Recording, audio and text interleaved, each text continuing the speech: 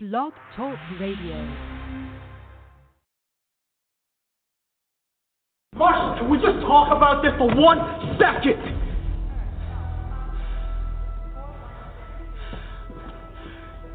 You rescued her.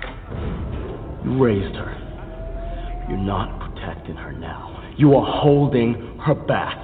1, don't you ever touch me again. 2, don't you ever touch me again. Now, you have no idea who the hell I am or where I've come from, and I'm not about to tell you my whole life story. All I need to be to you and everybody on this dome is a fixed point. The last man standing. I do not need your sympathy or your admiration. All I need is your compliance and your fighting skills. And if I can't get that, then you can go back to the wall that I found you crawling on. Do I make myself clear?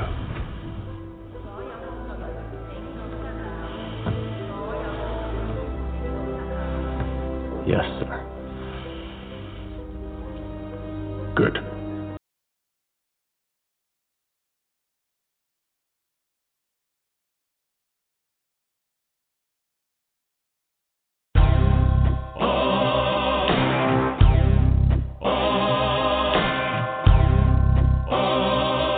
You're traveling to another radio show, a broadcast not only of sight and sound, but of mind, a journey into the wondrous land whose boundaries are that of the imagination. That's the on-air sign up ahead. Your next stop, Afronerd Radio, with your guides Dburt, Captain Kirk, and on GrindHouse Saturdays, the uncanny Daryl D. And introducing West Coast correspondent, Miss Claire Linnae. Mind expansion engaged.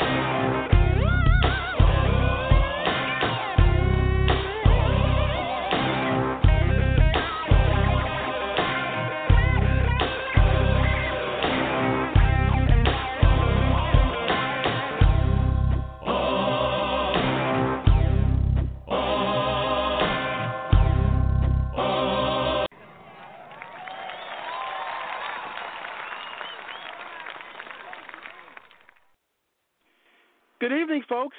We're back once again. Welcome to our GrindHouse.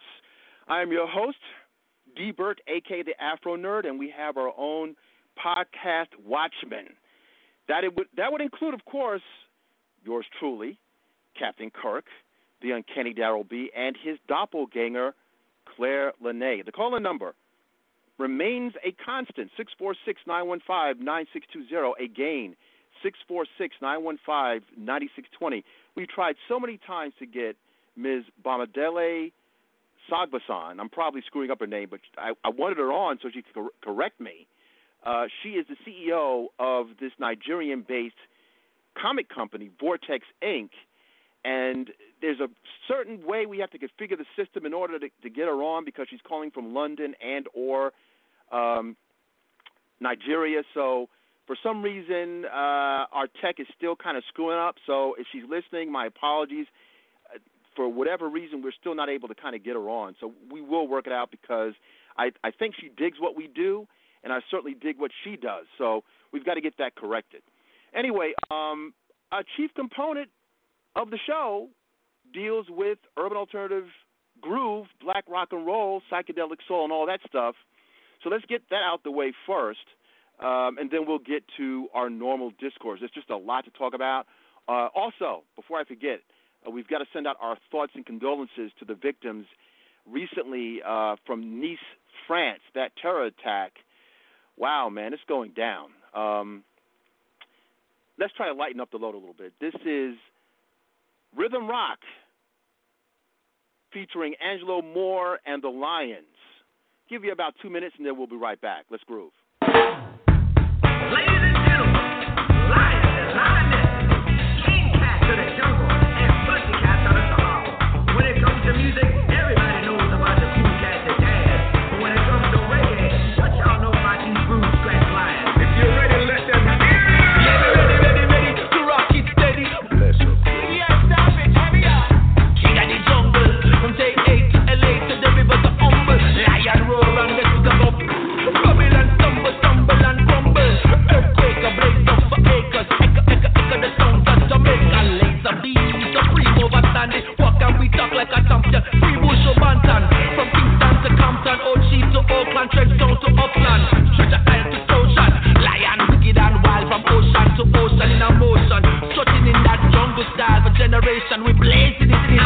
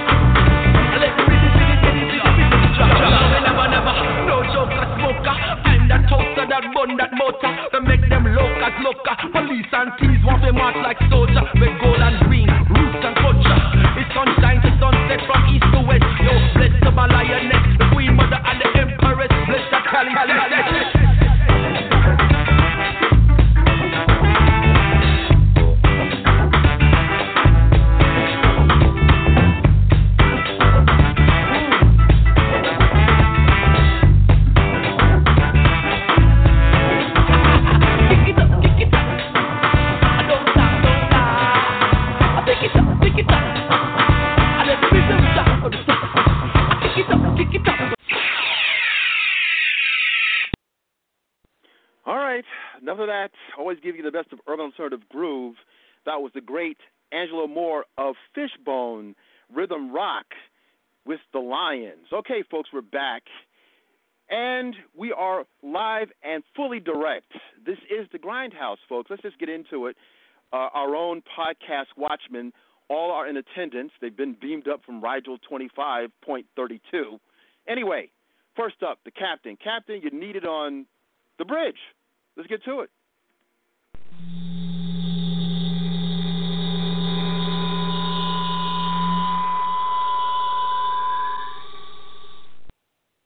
Let's get it started. Let's do it. You know this, gentleman. This Doppelganger 1, then there's Doppelganger 2 on the left coast. First up, we have the indefatigable, uncanny Daryl B. 2016 has no chill. This week, as everybody knows, Tim Duncan recently retired, but just a few hours ago, the man who was Tim Duncan before Tim Duncan, Nate Thurman, passed away. Folks, just do yourself a favor and look this dude up, because there won't be another one like him. Dwight Howard may try, but Nate was pure class, and he originated the quadruple double. So to the Golden State, Cleveland Cavalier, and I also believe Chicago Bull families, you lost the great one. All right, Daryl, man, it just shows to show you that 2016 continues to suck and just keep on sucking, man. Wow. Anyway, let's go to something brighter by way of the left coast. You know this young lady, definitely an integral part of the Afronerd radio machine. Let me get her revised music up. Hold on, folks.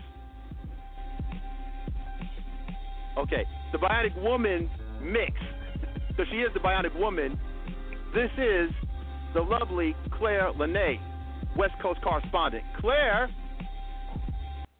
Hey. How are you? I try to mix it up one day at a time. How are you? Pretty good. Wonder Woman one day, Bionic Woman the next day. What can we do? Claire, you know what you have to do. We need you for your weekly roundup.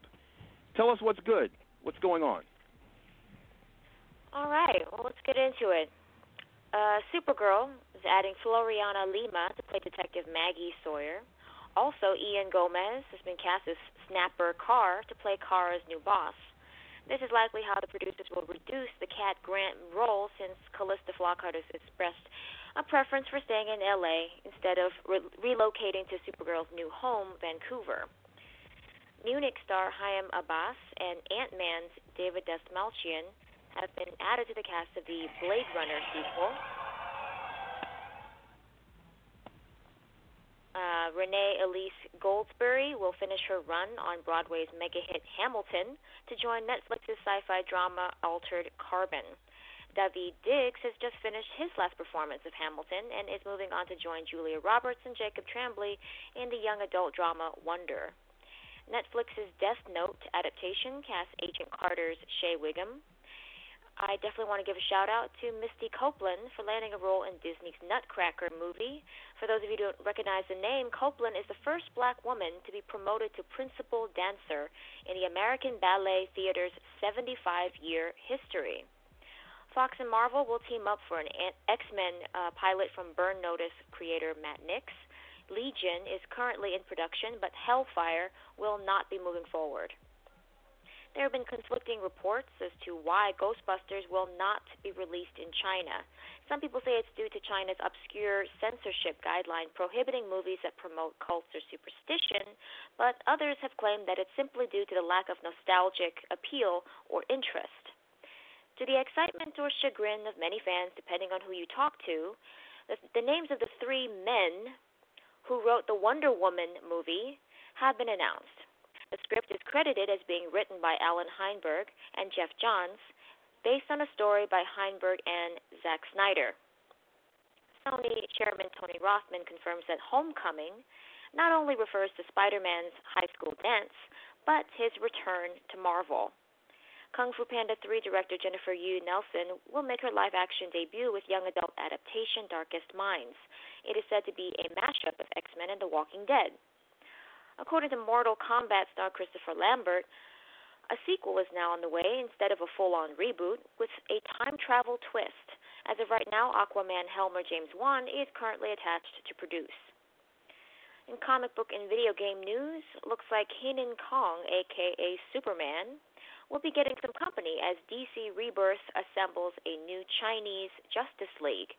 This trinity, based out of Shanghai, now includes Peng Dailan and Wang Baxi as Wonder Woman and Batman. Notice the inverted initials of Diana Prince and Bruce Wayne. Marvel is releasing a new Iron Fist series later this year, written by Kare Andrews with art by Afu Chan. Sega's Rent a Hero video game will be adapted into a movie with an Uber for superheroes premise. Casino Royale, along with several other James Bond stories, will be adapted into comics.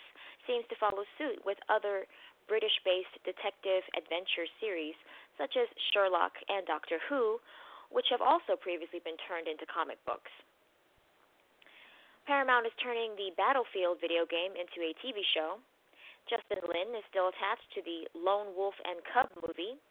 Image comic series Plutona could be headed for the big screen, as the rights have been recently purchased by Waypoint Entertainment. Well, that's it for my weekly roundup. Back to you.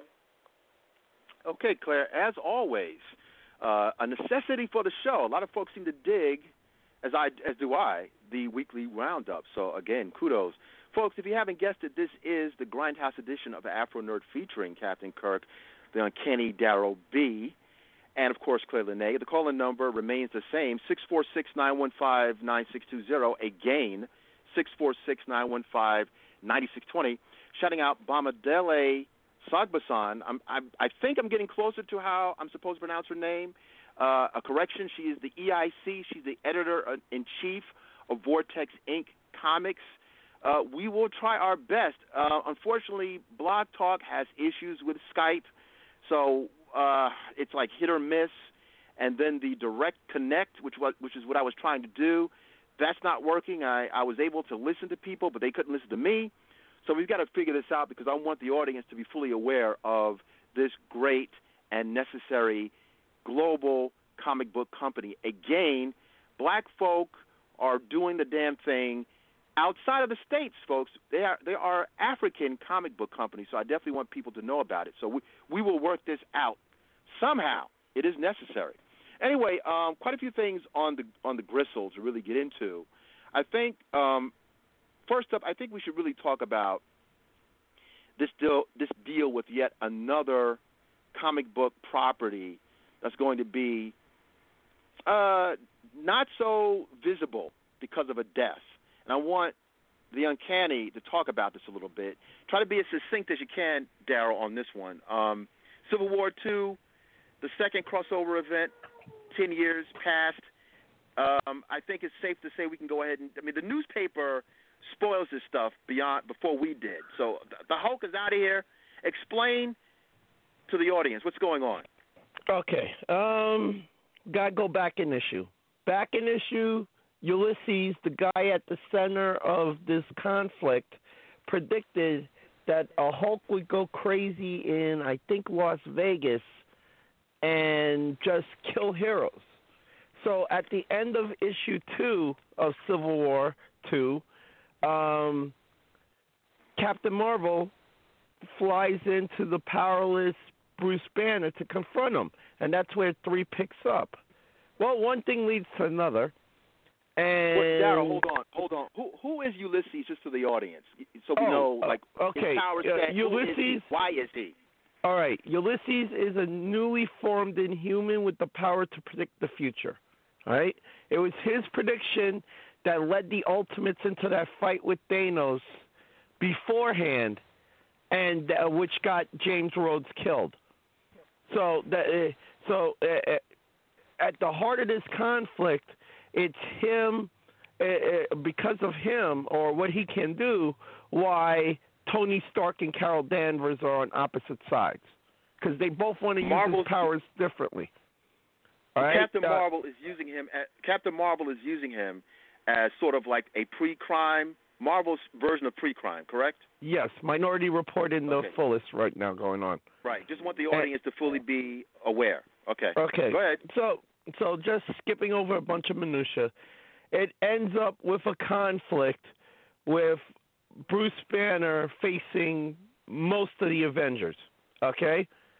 And during the conflict, during the argument, quote-unquote, I'm using air quotes, folks, it appears Banner is getting mad.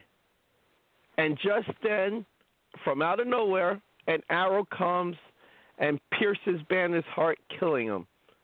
And the heroes search the forest, they find the bow, and there's Hawkeye with his arms extended. All right? I won't get into why, because that's too much of a spoiler. People can spoil all they want. I won't get into why, okay? Safe to say there's a valid reason for it. My thing about this is, I don't care how powerless Bruce Banner is. It's been set up. If he's about to die, the Hulk change happens right away. All right? Famously portrayed, which is still in canon. Marvel keeps on telling you that the Hulk, the end, is still in canon. All right? Where it's been related that every time Bruce Banner is about to die, the Hulk reappears to save his life. That's why his power is a curse. Okay, I know they pressed the cosmic reset button after Secret Wars, but the inner continuity geek in me went, all right, say what just happened? Banner created something to actually kill him. That shouldn't be possible. It's comics, anything is possible, but that just goes to show you how 30-plus years of reading affects you. Because I sat there looking at the book and immediately I got 5 ways to bring him back, A, and B, I'm looking at it like, what the F word? They're like, did I just read this? Really? I mean, it's hard to say. It's hard to say that something leaves you not speechless, but just like with a cocked eye looking at it. But that I was looking at this like The Rock, like really raised eyebrow, like of all the ways to go out, this is the way he goes out. This makes no sense to me. But I do one quick thing. Let me just reverse this to Claire real quick, because we want to try to get everything in for time constraints. I want to you're going to come back, Daryl, but I want to ask something of Claire on a slightly different tip connected to this. Claire, again, I know you're more on the movie side. What are your thoughts about Marvel utilizing these deaths? And I'll come back to Daryl on this. Utilizing these deaths to affect the movies. This is what I mean. We're hearing now that Marvel print, that they're trying to lessen the role of the X-Men. Now, to the backstory on this, to our listening audience, many probably know about this, or many probably do not. Is that everything isn't clear about movies being all Marvel. Just because you see a stamp saying Marvel and the infamous rolling comic book screen that we see every intro of a movie, you see Marvel, the Marvel logo rolling, doesn't mean it really is a Marvel product. We know that Fox and famously Sony and Universal to a certain degree, some of these movie houses also have links to Marvel. So when you see a Marvel movie, it doesn't necessarily really mean it's Marvel Entertainment. So what I'm hearing is Marvel, on the print side, starts to kind of kill off characters or lessen their role. We know that the Fantastic Four really isn't in full print. The characters have been split apart. We really don't have a Fantastic Four comic book, probably because Fantastic Four is with Fox and it sucks. X-Men has been doing gangbusters money and movies, but we're seeing now the X-Men is being screwed around with. I don't know why they're doing this to the Hulk. So what are your thoughts about Marvel kind of having a different strategy when it comes down to taking away these characters? They're taking them away for some reason. What are your thoughts about that? I don't really. I mean, as much as I respect Marvel, in terms of the brand, the empire that they have built, when it comes to the comic books, and it's no disrespect to any long-term, hardcore comic book fan, but let's just be honest, okay? We are talking about characters that are decades old, okay? I don't know how many times these characters have died and come back, or changed identities, changed genders lately, changed races lately, changed from being all about freedom and in the American way to Hail Hydra. So I don't know what's going on. I honestly haven't had a chance to really delve into the Marvel, the Marvel Now or DC Rebirth or any of the stuff that they've been rolling out as of late. But, as someone that kind of sees this go on in television and movies and whatnot, it feels very symptomatic of a soap opera. And truth be told, I don't take soap operas very seriously. I mean, I don't know if I'm supposed to, but the thing is that it's hard to be invested in anything when you know that characters can come and go and die and be reborn, and it just, I don't know. I really don't know what to tell you. I don't know what to make of it, actually. I mean, I don't know if it's supposed to be some sort of foreshadowing of what they plan to do in the cinematic universe, because we know that Hulk is obviously going to be in Thor Ragnarok, but I don't know. And in terms of shutting out X-Men and Fantastic Four, well, they've been doing that for a while, okay? They've been doing that for a minute, and we all know why. we all know why. We all know the relationship between Marvel and Fox is icy. Okay, they don't like each other. Obviously, I mean, if you are purposefully discontinuing the print, then it's clear. You know, you're like, okay, well, hey, this is all you, Fox. We're handing off the baton to you since you are so dead set on never giving it back to us. Well, then why should we continue to have these in circulation? Just do you. Just do you. You want to F up Fantastic Four? Go ahead. It's yours to F up now. I mean, like I said, I can't speak too much on it since I haven't actually had a chance to delve into these new events. But even by me saying events, you can hear the tone of my voice. It's like it's hard to be invested. So what? He's dead. He'll probably come back in a year, 6 months. Cap, what are your thoughts on the business side of things? I also wanted to talk about, do you think that maybe this is a way for Marvel to kind of push the diversity initiative in a way? As Claire just said, these properties are 50-plus years old. Now, what we've all been discussing for since the inception of Afronerd is we need to see more of a variety. Now we have a Korean-American Hulk. Maybe it's more about that Hulk getting shine and ushering us into, I mean, this is wishful thinking, but ushering us into the 21st century. And in order for that to happen, maybe Bruce Banner has to die for a couple of months, let's say a couple of years. Barry Allen stayed dead for 20 years. So I don't know how this is going to play out, but do you think that might be an element? Just your thoughts. What do you think is going on with Banner having to die this way? All right, I'm going to give you my thoughts. And I spoke to Darryl about this via text also. Right now, Marvel's a bunch of suckers, and I do agree with Claire. It's hard to be invested. When you've been reading with the Hulk for the longest, for a long time, from my standpoint, all timelines, I don't care which way you go, only thing that kills Hulk is someone like Zeus, who can weaken him a certain way, or some super powered magic. Regular magic doesn't work. And even in the movie, you had Banner, the Avengers, when they were all there and they were holding Loki's staff and everything else. He even said, we didn't see it, but he said it in the movie, Banner, that he tried to kill himself and the green guy spit out the bullet. So what are we doing here? It's just a crash. It's just, it becomes a cash grab just to reset everything and everything else.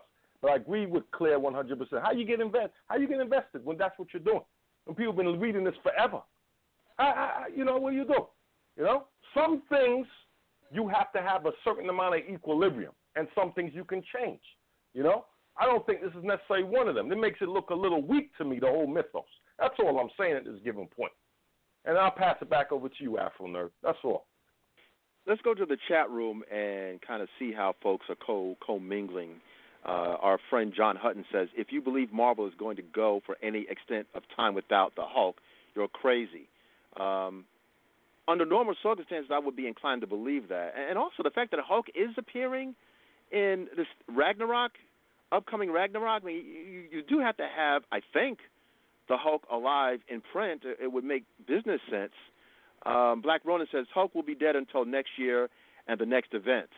John Hutton says, Hulk Rebirth coming, Marvel Resurrection coming summer 2017. So I see folks already kind of have the branding for this thing. Let's go back to the Uncanny for his thoughts. What about the weariness that everybody has been talking about? This does kind of make me tired to constantly see this kind of event. I think they need to deconstruct the crossover event after all this time. And we've been doing this thing for so long with these large events every summer. Both companies have these things where they promise to shake things up, and then we constantly have to reboot and rejigger and go right back to where we were.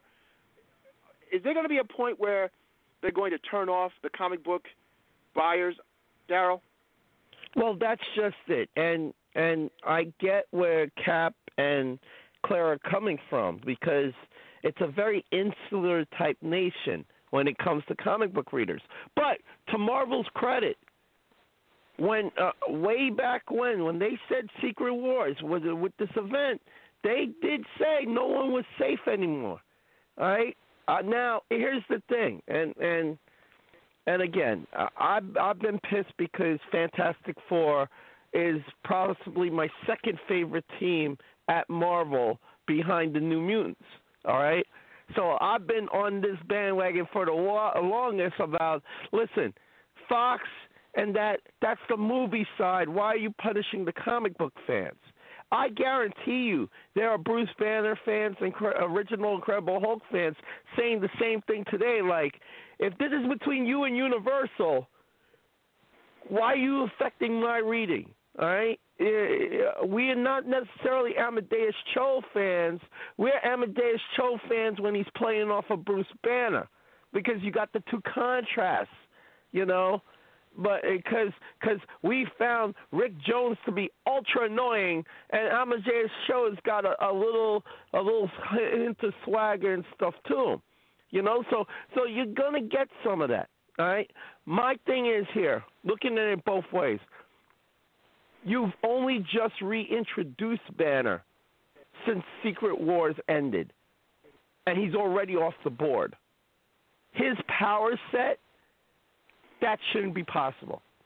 That's almost like, okay, and today we're going to kill him. Say, what? Wait, what?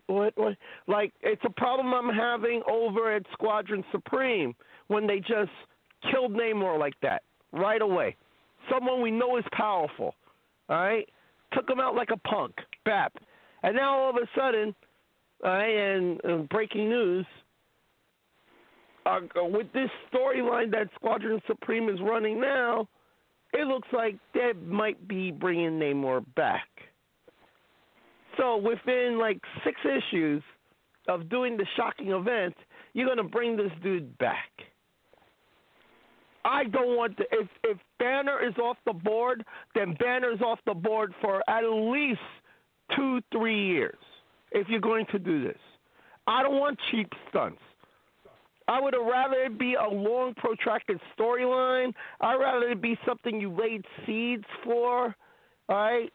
Just Amadeus Cho being the Hulk out of nowhere after Secret Wars is not enough of a plum or enough of birdseed to lead us into, okay, Banner's off the board.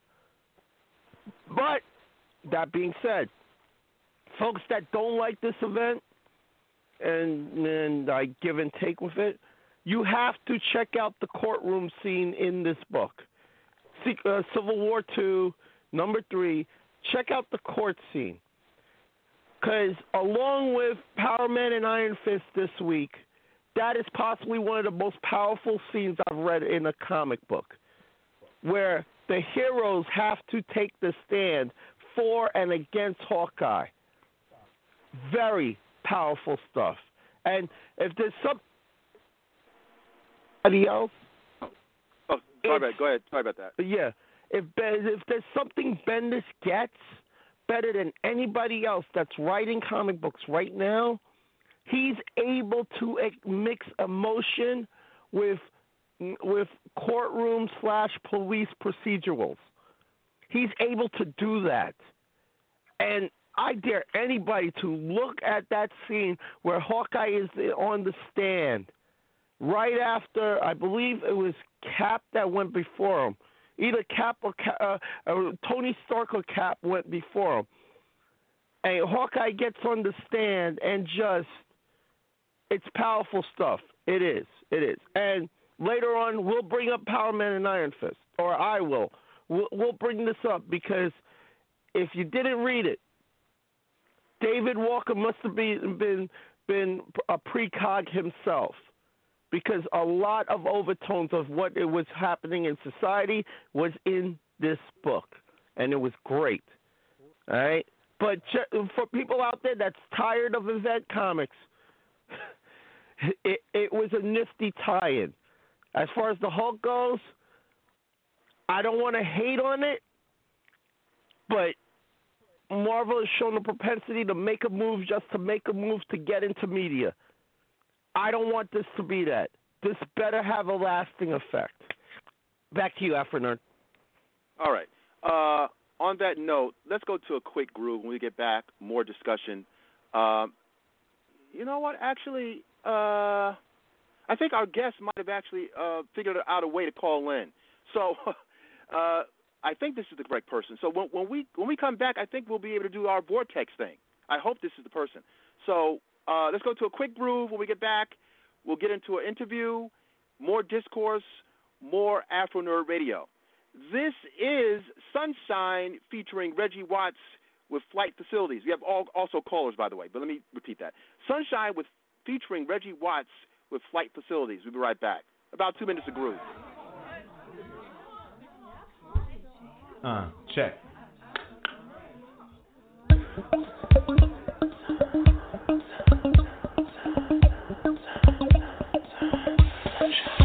I can see by the dawn words have lost their meaning, but we're carrying on, and I feel you so strong.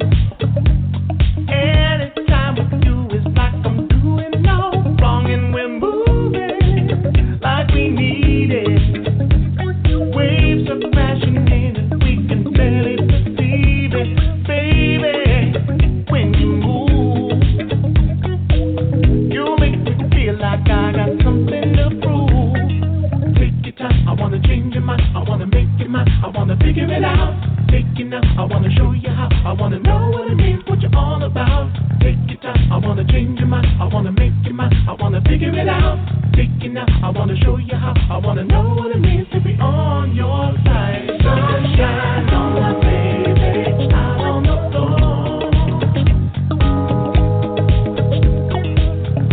Sometimes sunshine like never before.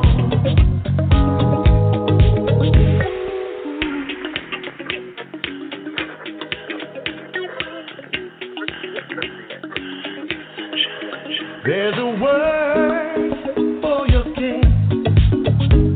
Any definition is a failed attempt, and the weight of your words haunt me in my dreams to the point of absurd. When we're moving like we need it, waves are crashing in and we can barely perceive it, baby. When you move, you make me feel like I got something to prove. Sunshine on my baby, out on the floor. Yeah. Sometimes sunshine like never before. Never before, yeah. Sunshine on my baby. Pulling out the phaser once again. This is the GrindHouse, powered by Afronerd Radio. That was the indefatigable, also quite afroed Reggie Watts, Sunshine. Fortunately, I think we have a guest, yet another person who I cannot pronounce his name correctly, but I'm probably going to butcher it, and I hope he corrects me. We've been trying for weeks to get the good folks from Vortex Inc. to come through. I'm highly interested in this Nigerian-based comic book company, just to show you just how universal geek culture, and more specifically nerds of color in this space, how important it is to really discuss this from a global perspective. So I'm going to bring in, let's try this, Samtu Ajulu Chukwu. Sir, I apologize if I'm butchering your name. How are you? Hello. I think we're. Yes, now we can hear you. How are you? I'm fine. How's it going? Not bad. How do you pronounce your name? It's Ugh, I think our connection is really bad. It's coming in kind of choppy. Ugh. Can you try calling back, and maybe we might get a better connection because it's coming out really choppy.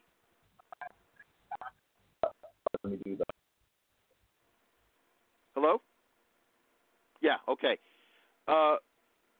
Psalm 2, I think, I'm probably butchering his name. He's going to try to call back to our listening audience. It's unfortunate, but again, if anything, beyond me, go to Vortex online, Vortex Inc. Okay, let's try it again. Psalm 2, is that you? Yeah. Still choppy. If you could say a couple of more words. What do you mean by it's not like... We got to figure out a better way because we can barely hear you. It's so choppy. Ugh. Yeah. Okay, wait a minute. Still not good.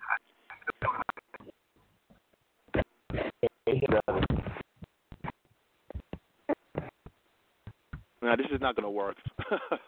All right. We're going to have to work this out some way because there's a desperation here where our folks need to know about Vortex. But the sound quality is just bad. Again, folks, my apologies. These things happen. Visit the website. We'll work this out some kind of way. But for some reason, we're not able to get to connect. I think he's coming in by way of Skype. And Skype, they said, Blog Talk it's pretty rough. Let's open up the lines. Let's go to 631. My friend Nemesis has arrived. Nemesis, what's up?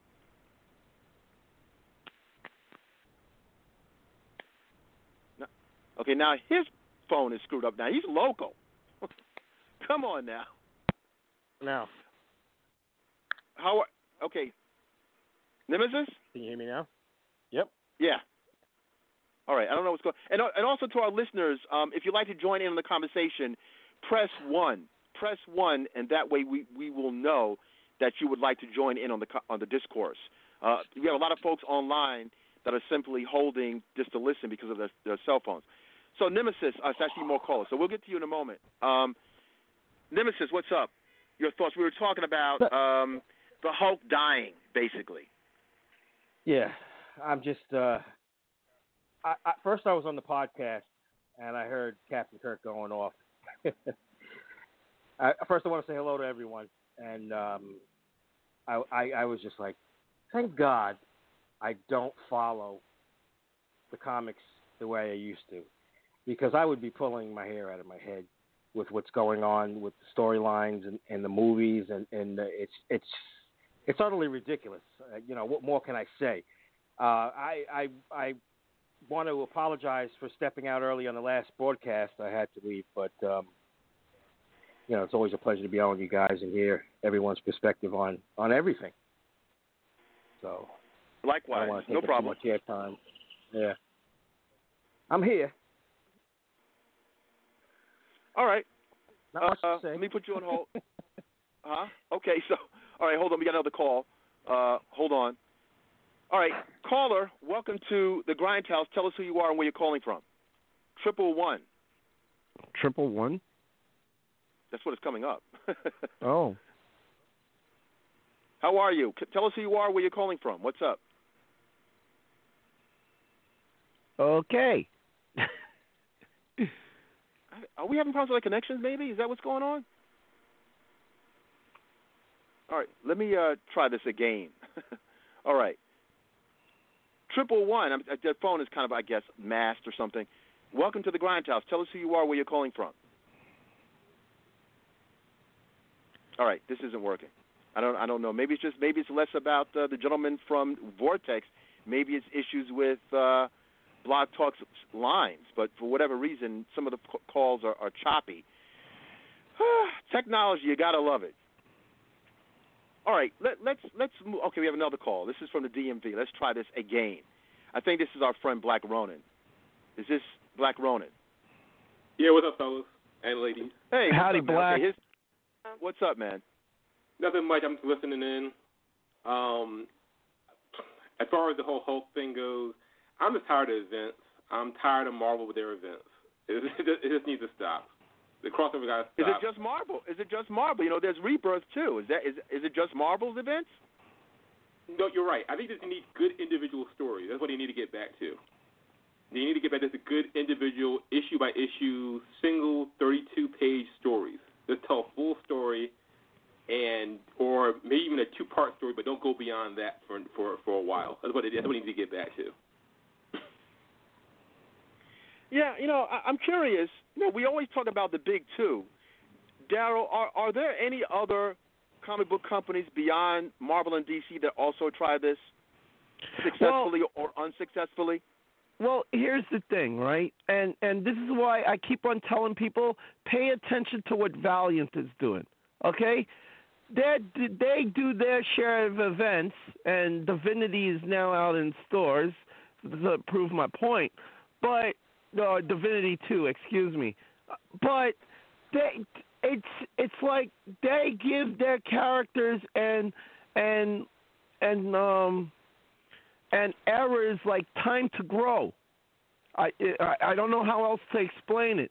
It seems like with Marvel and DC, everything is event to event, and you don't get a chance to get that personal. I know it's a comic book. I know how this sounds, people, but they don't give like characters a chance to grow, you to feel, to it's a weird dynamic. It is. I mean, I'm sounding totally geeky when I say this, but a good comic book character is like a member of the family. I know that I just said that. I realize I just said that, but folks, I'm being deadly serious about this, And what Valiant does is you got a chance to grow, and they're not afraid to take the different directions with characters, okay? If Marvel's attempting to try to do that, then okay, it's fine. But the problem is we've seen too many times where it's just been a cash grab, baby. And jumping from event to event, and the event we're talking about in terms of mutants is Death of X. Death of X is coming up, four-issue series where it'll explore where are the mutants, what happened to the mutants, as essentially it's going to be a mutant versus inhuman war almost.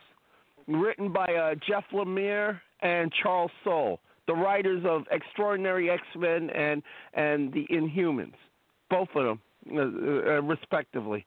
So, I've just been burned by Marvel too many times with my favorite characters to see this as nothing more than a cash grab. Back to you, Afronerd. All right. To our listening audience, again, you're listening to the GrindHouse as powered by Afronerd, the Afronerd radio machine. To our holding callers, remember, if you'd like to join in on the discourse, press number 1. That way we will know that you'd like to join in on our conversation. Again, press number 1. That way we'll know that you are, like Horshack, raising your hand to join in. Okay, here's our unknown Horshack. Welcome to the GrindHouse. Tell us who you are, where you're calling from. What's up? Hi, I'm Bamidele from Vortex. Oh, okay. Hey, Bamidele. How are you? I'm good. How are you? Pretty good. Listen, tell me, sis, how do I say your name? Okay, it is Bamidele. And how do you say your last name? Okay, now this again. Bamidele. And your last name? Sogbesan. Okay, I'll stick with your first name. Bamidele. Okay. All right. I'm in. Okay. Welcome, finally, to Afronerd Radio. Finally. Thank you. Okay. Listen, you sound lovely, by the way. Tell us about Vortex. What is Vortex? Okay. Well, basically, I kind of before I kind of say that, I just want to clarify. Someone did try to call in, but I don't think you guys were able to hear him because I also was listening in, but he was breaking up a bit. And he's the CEO. I'm just the editor-in-chief. So yeah. Okay. You're the EIC. Okay. Yeah. But anyways, back to your question. Vortex is basically an African-based comic book company, which is it's more of telling African tales, but in a comic way. Do you get what I mean? So like having African heroes and just putting Africa out there in a positive light, basically. Okay, so tell us about how you came to be with this company. Where did it come from? How did you start, actually? To be honest, I've heard some people say he started from his love for comics, but I was brought in through a friend of a friend. So he's friends with one of my friends, and I'm a writer. So she was like, you write anyways, and I have a friend who is looking for a scriptwriter, and I was like, okay, yeah, sure, no problem. And yeah, she gave me his number. I contacted him, and he was like, oh, he has a comic book company. Funny enough, before I started working for Vortex, I've never been a comic book fan. So in that sense, I was really scared. And then when I spoke to him, he was like, nah, that's cool. And then I started reading up on some comics, and I got into the, should I say the gist of it? I don't want to say the wrong thing, but yeah, I guess. But yeah, so I got into it, and from there, yes, I guess that's how sometime I met. But it's more of, I think he believed in something, and he just basically went for it. And I think that's how the birth of Vortex came along, I think. So do you see, as far as in West Africa, that this pop culture phenomenon, and we're crazy in the United States, but do you see kind of a frenzy in Nigeria? Do you see that this has become, I mean, obviously you're in business, but do you see this as becoming a phenomena in Africa as far as superheroes and what we call now blurred culture, nerd culture? Certainly, yes. The reason is because, like, most of the generations that are coming up now are into, I heard you talking about Marvel quite a bit ago, are into superheroes and comic books and things like that. So most people are getting into the story of it. And the fact that Vortex relates it to Nigerian culture, it makes it more relatable. It makes it more familiar. So most people are getting into the habit of reading comic books. And in that sense, it makes it, I believe it would literally become something huge, not just in West Africa, but in Africa. Well, I tell you, as far as how it works in the Americas, with black people, especially in America, I'm always, on our show, we're always touting Nollywood, the Nigerian film industry. And, and I think we should be making more inroads to actually connect. Would you like to even see some kind of cross-pollination between the comic book industry in the States connecting to your company, or even just making connections business-wise, some kind of collaborative effort? Do you see that happening, or do you think that's necessary? Yes, definitely. I see it happening. I see it as necessary because, like you said, the Nollywood industry is connecting with American actors now, and there's some films that have been done actually with Nollywood that have basically had the collaboration in it, and I believe that with the success of that, if comic books should go into that same venture, I believe that it would not only it would not only leave an impact, but it would make it something bigger. Do you get what I mean? Like, in the sense that it would just make people venture into something else, and it would, I don't know how to explain it. I just feel like it will, I don't know how to explain it. Sorry, I'm so lost of words right now. But yes, I do agree that it would become something big, and I do agree that the collaboration needs to be there. Yeah, we spoke to another person who has a company, EXO, Roye Okupe, if I'm pronouncing his name correctly. And he even, because we're somewhat ignorant in the States, and I was unaware that they have comic book conventions in Nigeria. Lagos, I believe, has a comic book convention. Is that correct? Yes, it does. I haven't been to it yet because I'm in London, but Sobso has been to it. Yes, it does, and I've seen pictures, so yes. I'm going to open it up to my co-hosts who may have some questions for you about, again, to our listening audience. We're speaking to Bamidele of Vortex Inc. She's the editor-in-chief. I want you to definitely go to her website and buy some product while you're at it, by the way.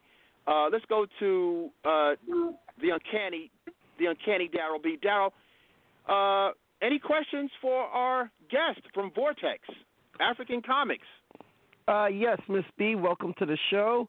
My main question is, in terms of you say your comics are connected to like Nigerian mythology and just African culture in whole.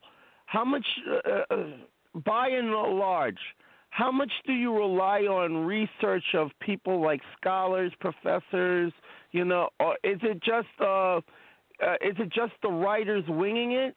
Or do you guys set out to instruct as well as entertain, if you catch the drift? Like, do you create it so you go into the point where not everybody knows the mythology? We're here, we're entertaining, but we're hoping that people get a better sense of our culture through these books. To be honest, it's not. When I say in the sense of we're connecting with the Nigerian history in that sense, is we're not only connecting with the mythology aspect of it, but some of them, like for instance the comic June 12, which is one of my favorite. It's about June 12 to Nigerians is a very important day, and for some it's a very touchy day. But the thing is, in that aspect, the June 12 character is then created in a sense of he's one who, as you know, politics is a very big issue in Nigeria at the moment. So in that sense, he tackles different daily mishaps of politics. So it's not directed at politicians, but it has a playful aspect to it, which is when, like an issue of it which has to do with a politician taking money out or having the wrong type of connections, and the guy comes in and straightens it up. Basically, it's in that sense, we're not going directly to change aspects of Nigerians, but we're basically trying to say, look, there's a moral behind it. So in the sense of you can do it, you can do certain things, or this is the right way to do something. Do you understand what I mean? I'm not sure if I'm making much sense. But in that sense, we're also, the mythology part of it is we're taking like, should I say, some certain aspects of the fact that the heroes are not traditional heroes in the sense of they're not, I don't know how to say that, in the sense of they're like, okay, another one is Mumujuju, which is about two guys. It's basically the way that the heroes are structured. They are structured in a sense of Nigerian traditional form. Do you get what I mean? In the sense of we're not changing the myth and we're not like adding to it, but we're just playing around with it where people can relate to it, and people that do relate to it, then they have a different aspect of it. So they have a fun aspect of it. So it's not like we're taking the myth out, or we're taking the history out of it, but we're just playing around with it. I'm not sure if you understand what I mean. I understand it. Actually, it's quite clear. You're just kind of updating and tweaking some of the Nigerian mythology. That's essentially what you're saying? Yes, basically. Claire, this is a technology thing here. As much as I hate technology, this is great. You're speaking to Bamidele, and she's in London, and you're on the West Coast in California. So this is amazing. Claire, do you have any questions or thoughts for Bamidele's Vortex?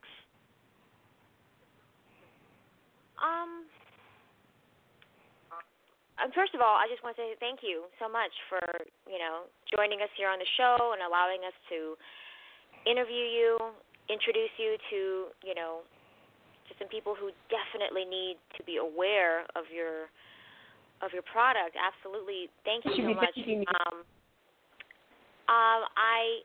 find it interesting that you said that prior to joining Vortex that you really weren't into comic books, because I know upon, interviews and other panel discussions that I've attended, I noticed that the same thing was said by Victoria Alonso, who is now Executive Vice President of VFX production at Marvel Studios, that prior to joining the company, this wasn't necessarily her bag, regardless of whether we're talking about comic books or visual effects, technology.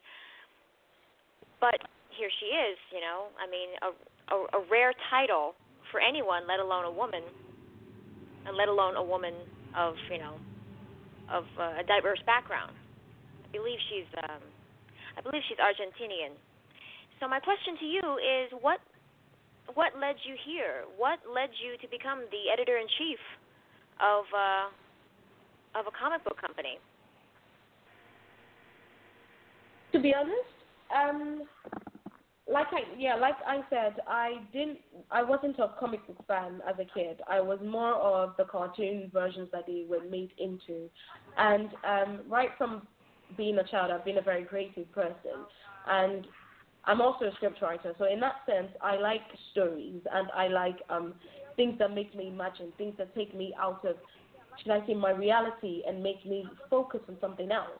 And in that sense, when Somto asked me, did I want to, we started off talking about another comic entirely, but it's still part of Vortex. But he then said to me that, why don't you write something from your point of view and send it to me, and then we can talk about it and we can build on it. And I was like, okay, no worries. But I had to write it in not like a script form. I had to write it in a comic book form, and it took me a while.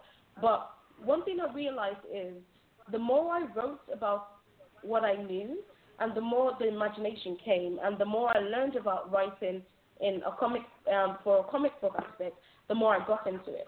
And funny enough, as soon as I got into the aspect of reading, that's when I think they created the June 12 thing, the comic, and I started reading on it, and I enjoyed it.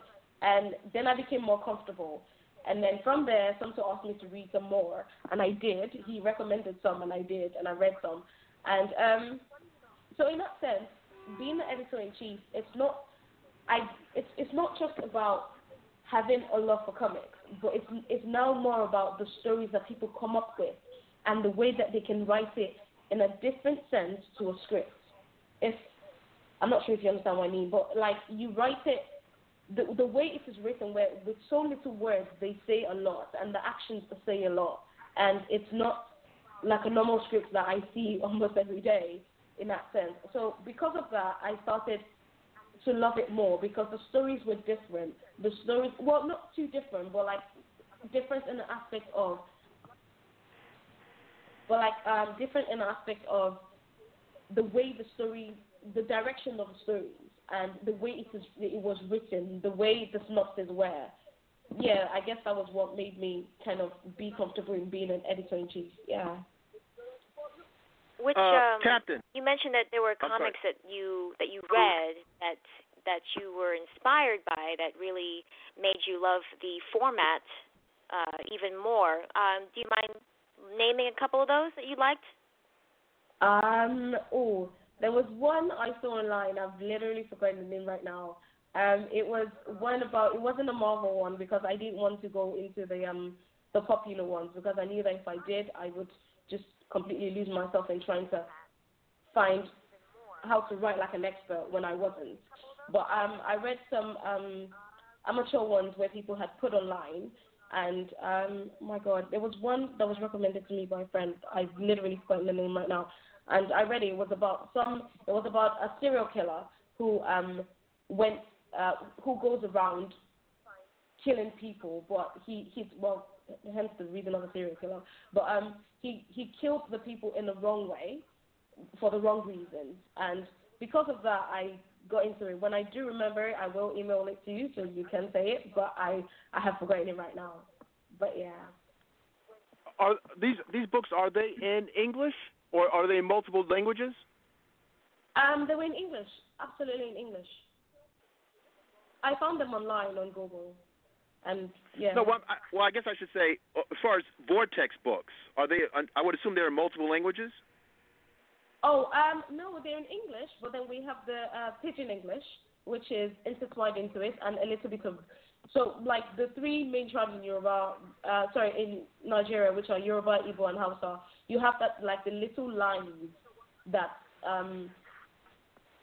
stress the actions further, if I'm making sense.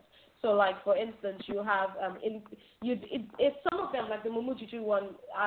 When I was reading it, it's got a little bit of Pidgin in it, which just helps to stress that fact, and the lines it helps to stress the action which is in it, and it does explain it, but you do get the sense of it, even if you can't pronounce it. You do still get the sense of it.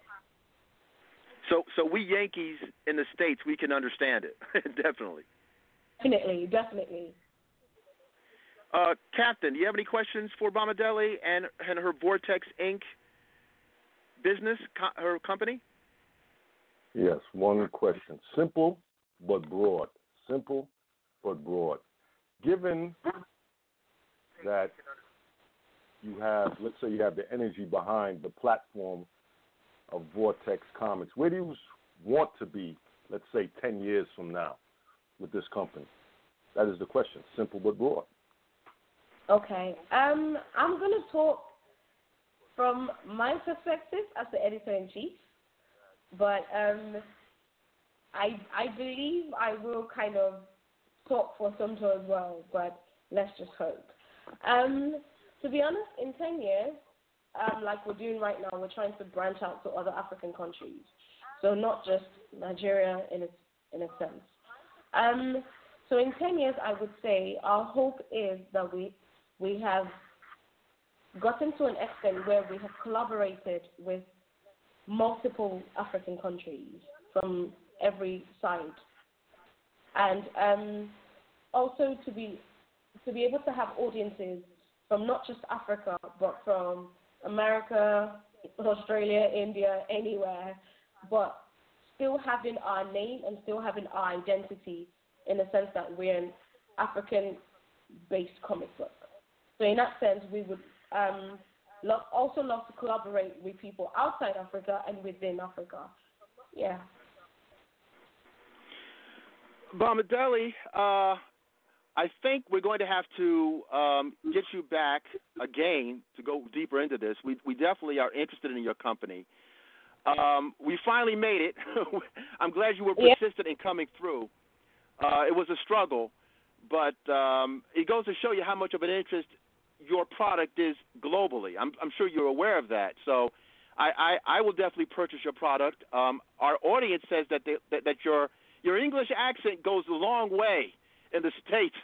So already people in the chat room said that I'll buy her books just because I like the way her voice sounds. So you've already got some customers. So we'll keep in touch. And I really appreciate that you stuck with us. It was a very difficult thing, but we just had to do it. And I'm sorry I was screwing up your name, but no, it's all right. First, so it's okay. But we'll keep in touch. And I'll pass the word about Vortex Inc. But we'll try to get you back on, maybe with even better sound quality. But we appreciate you sticking with us.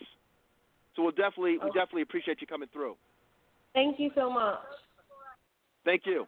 Okay, now that was Bamidele Sogbesan. I probably messed up her last name.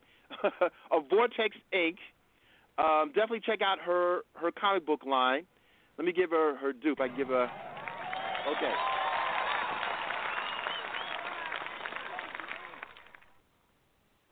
I'm very, very happy we did that because I think it's important to know that this comic book thing is a big thing, and I think folks need to know. I mean, as much as we may have issues with what Marvel is doing, maybe because of Vortex, maybe you have to have a Amadeus Cho or a Riri Williams. Maybe Marvel sees the big picture.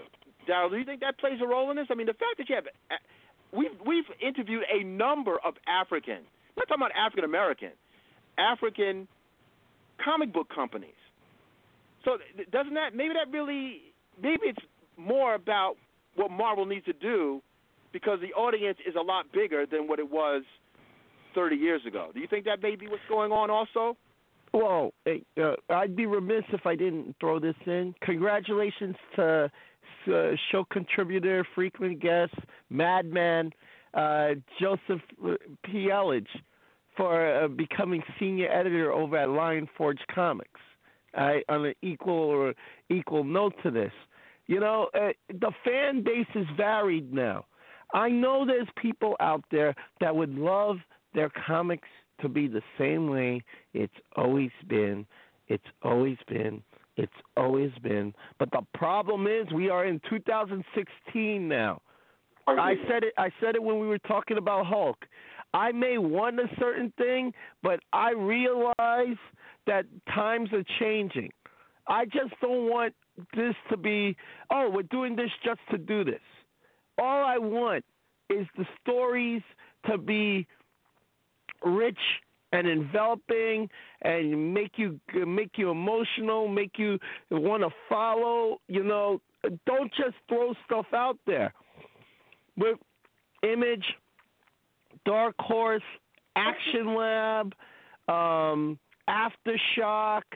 I brought up Lion Forge. Now you got Vortex. There's comic companies all over the place. Valiant, comic companies all over the place. Darby.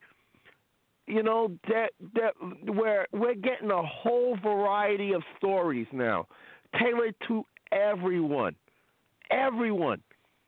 If you got a person or a type of interest, there's probably a comic book out there for you. If you're a different type of gender, if you have a different type of sexual appeal, if there's a comic tailored to you out there. That being said, Marvel and DC have to start realizing, and they've been doing it bit by bit, that they have to tailor their stories now to a varied audience. Hey, we've seen just as enough misses as we've seen hits when it comes to this stuff, but just because it works or it fails doesn't mean you stop trying. You have to keep on going because we go to the comic shops every week. We see now that it's not just a white man's domain anymore. There are more females, more people of varied ethnicities attending comic book shops now. We see it at the conventions. Folks got to get out of the same old thinking, and they got to realize that the audience, the customers, and people with vested interests come from every walk of life now. Back to you, Afronerd. All right.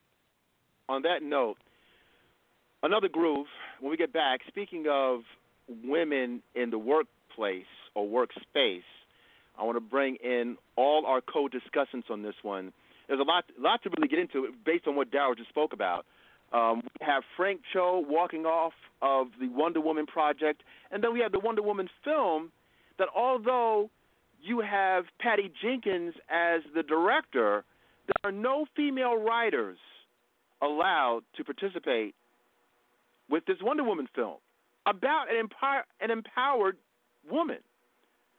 You know, literally a feminist icon. So I find that interesting. So we have a lot to unpack. So let's go to a quick groove honoring the passing of His Royal Badness. A permanent fixture at Afronerd is the Purple Room.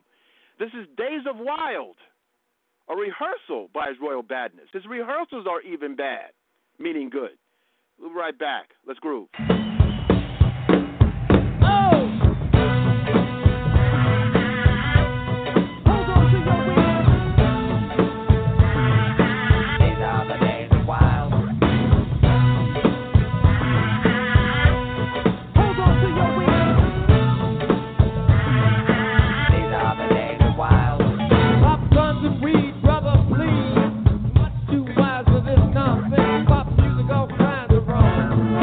Ranking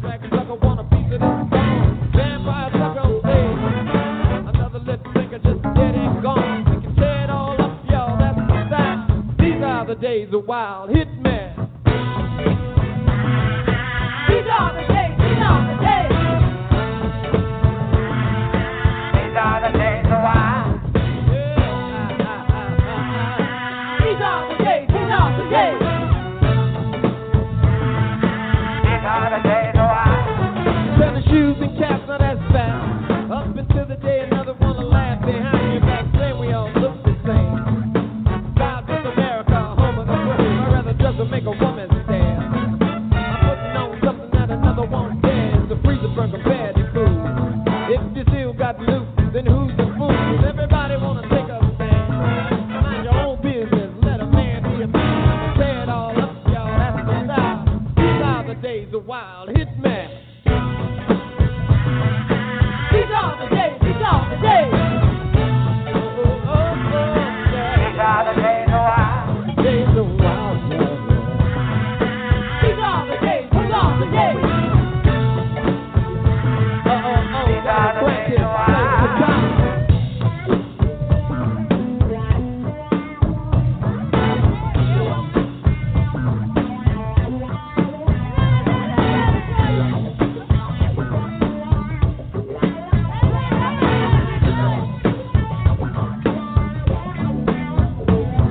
Hooking with you know, I don't think so.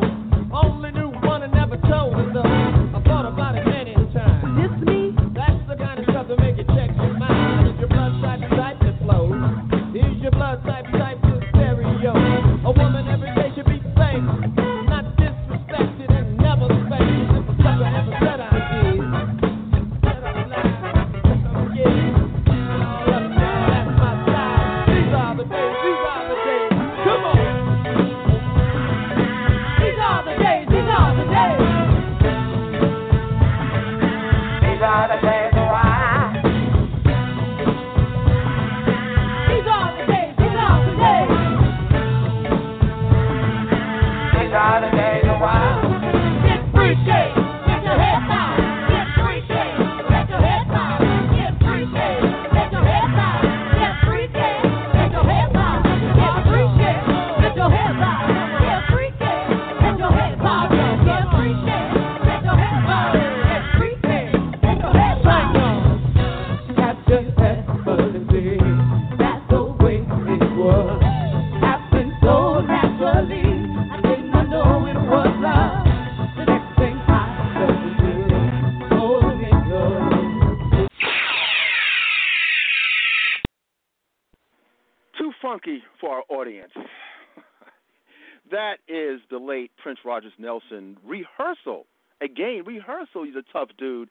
That was Days of Wild by His Royal Badness, the late Prince Rogers Nelson. This is the GrindHouse edition of Afronerd Radio, featuring yours truly, the uncanny Darryl B., Captain Kirk, and, of course, our left coast correspondent, Claire Lene. The call-in number remains always the same, 646-915-9620. Again, 646-915-9620. Again, I'd like to give our many thanks to Bamidele from Vortex, Inc. We finally did it. And I have a thing for those who have British accents. I'm an Anglophile, so folks know that you can speak anything. If you say it with an English dialect, I'm all in. So definitely patronize her website and her business. I see that our friend Black Ronan also, I'm going to bring him back. He was mentioning another Nigerian company, Power Nights. Tell us about that briefly, Black.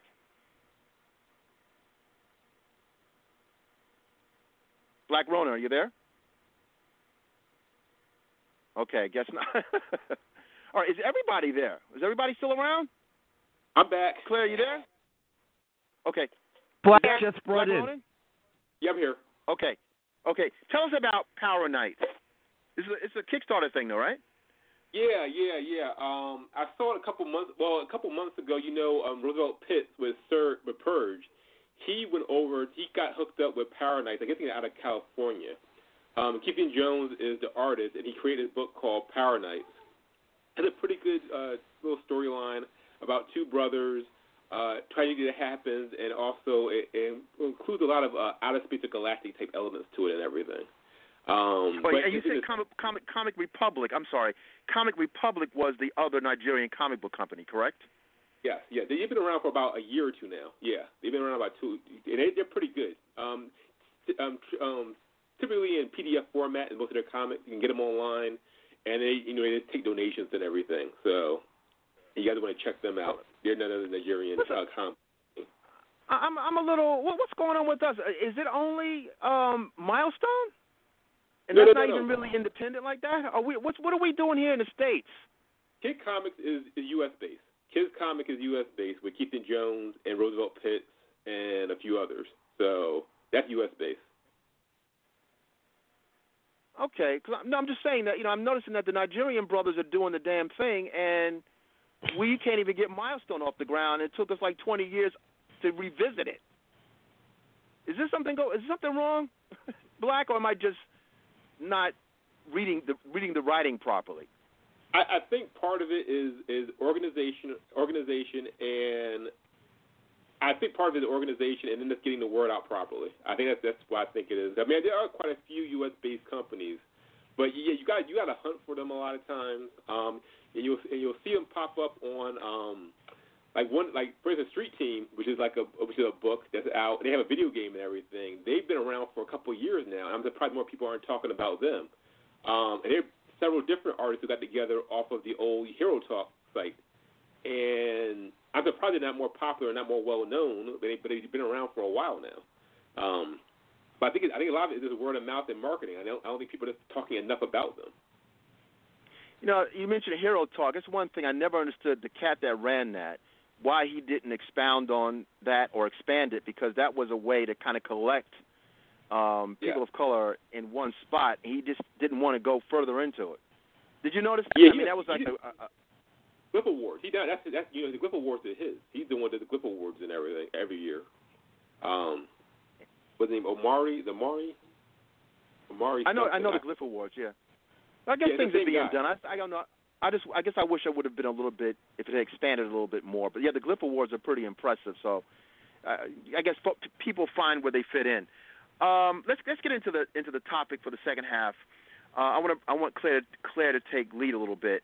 I was reading the Mary Sue website, the marysue.com, which of course is more female centric, and or dealing with women in comic books.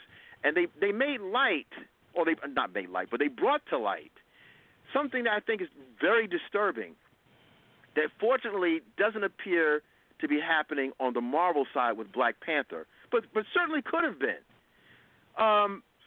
Patty Jenkins, we know, is the director helming this Wonder Woman film with Gal Gadot.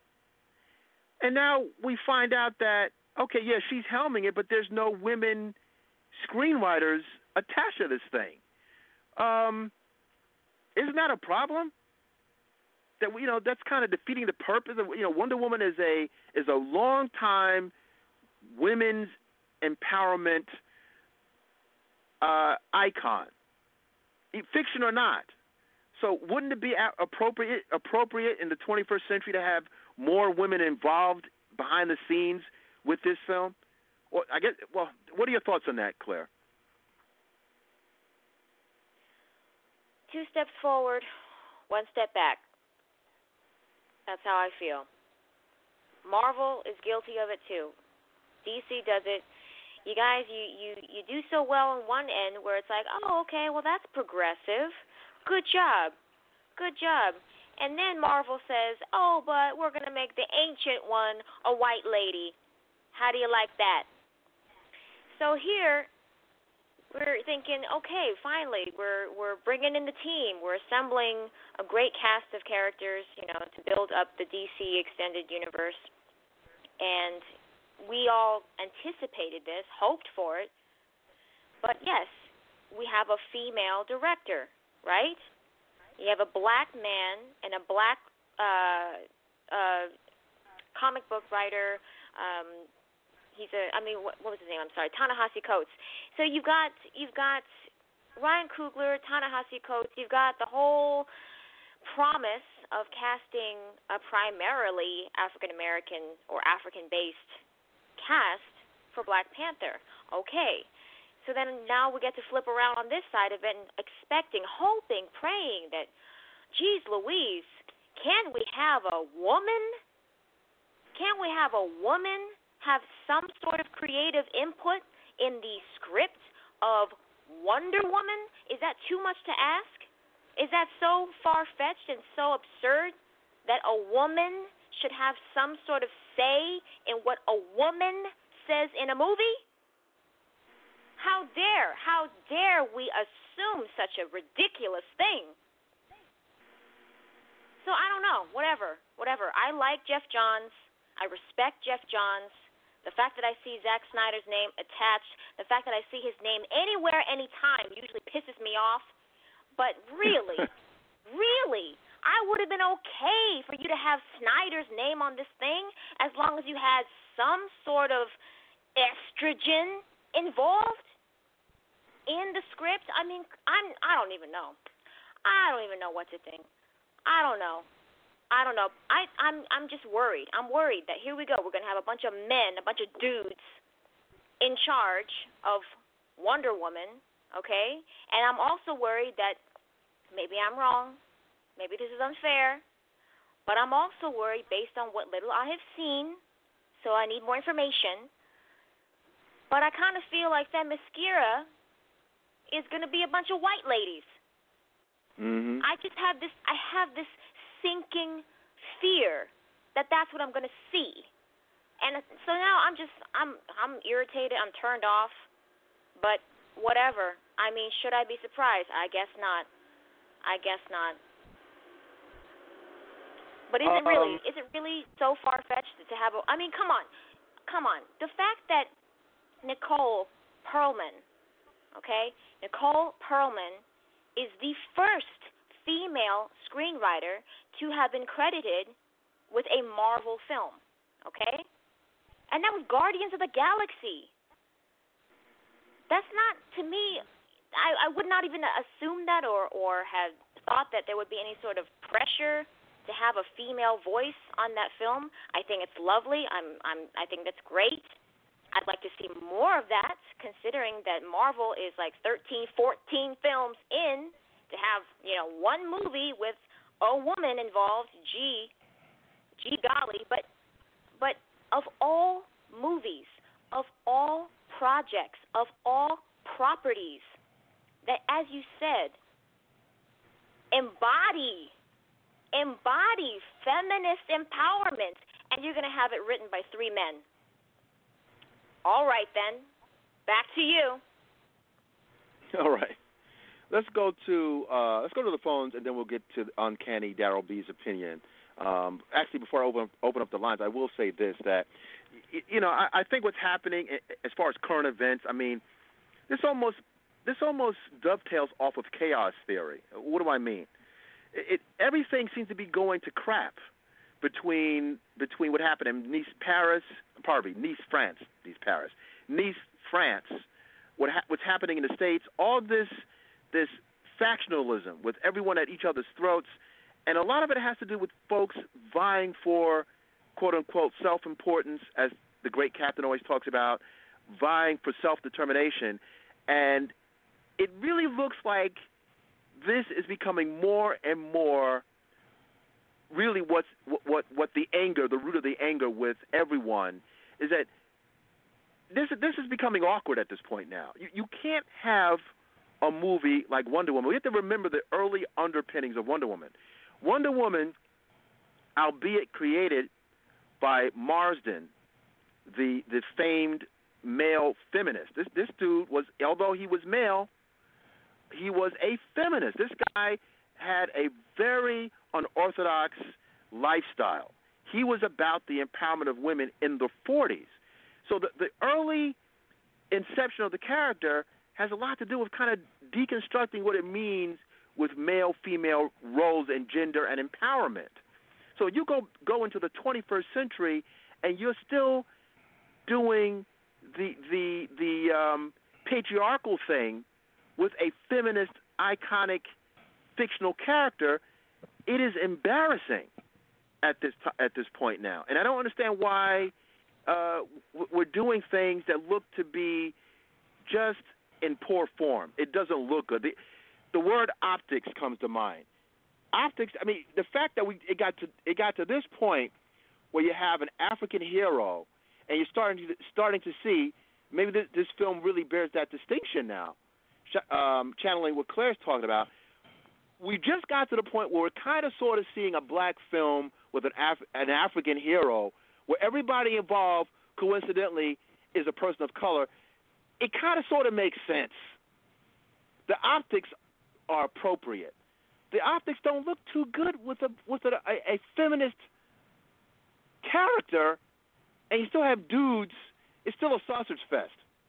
Let's go to 201. Welcome to the GrindHouse. I think I know what this is.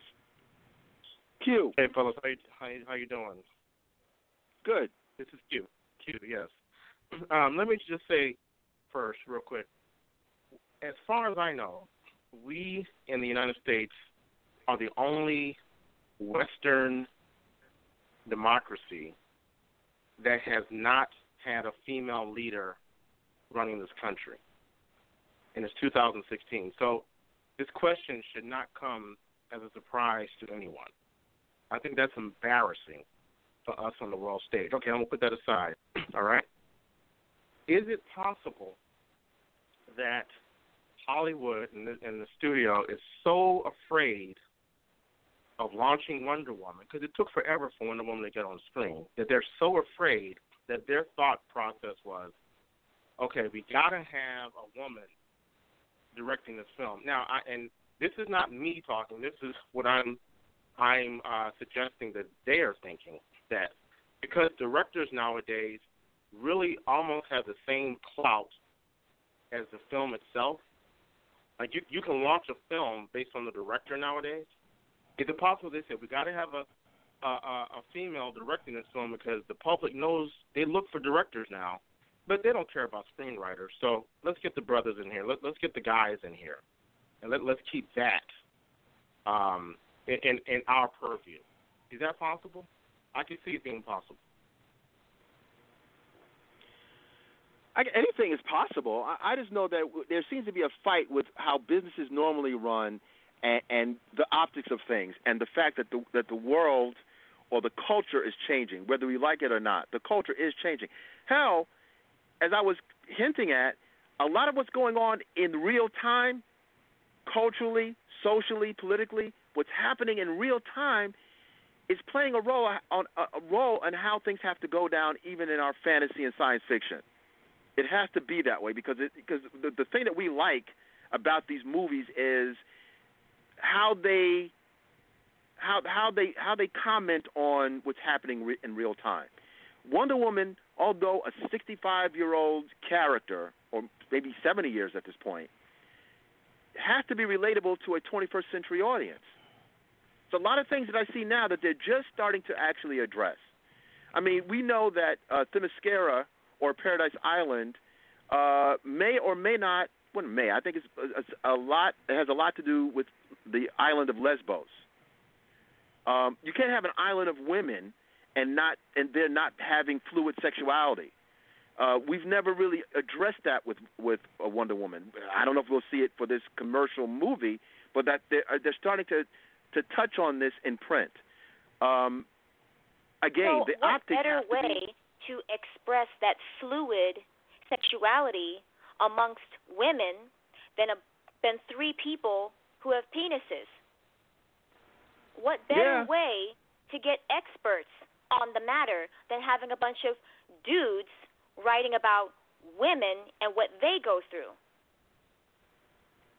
Well, I had a conversation with and I'm being Jamie sarcastic. Just want to make that real clear. We got it. I was speaking to Jamie Broadnax some time ago, I think at the last convention, actually. Jamie Broadnax, famously of Black Girl Nerds. And I was, we kind of got into it a while ago. I'm not going to go into that. We got into it previously, and we've patched things up.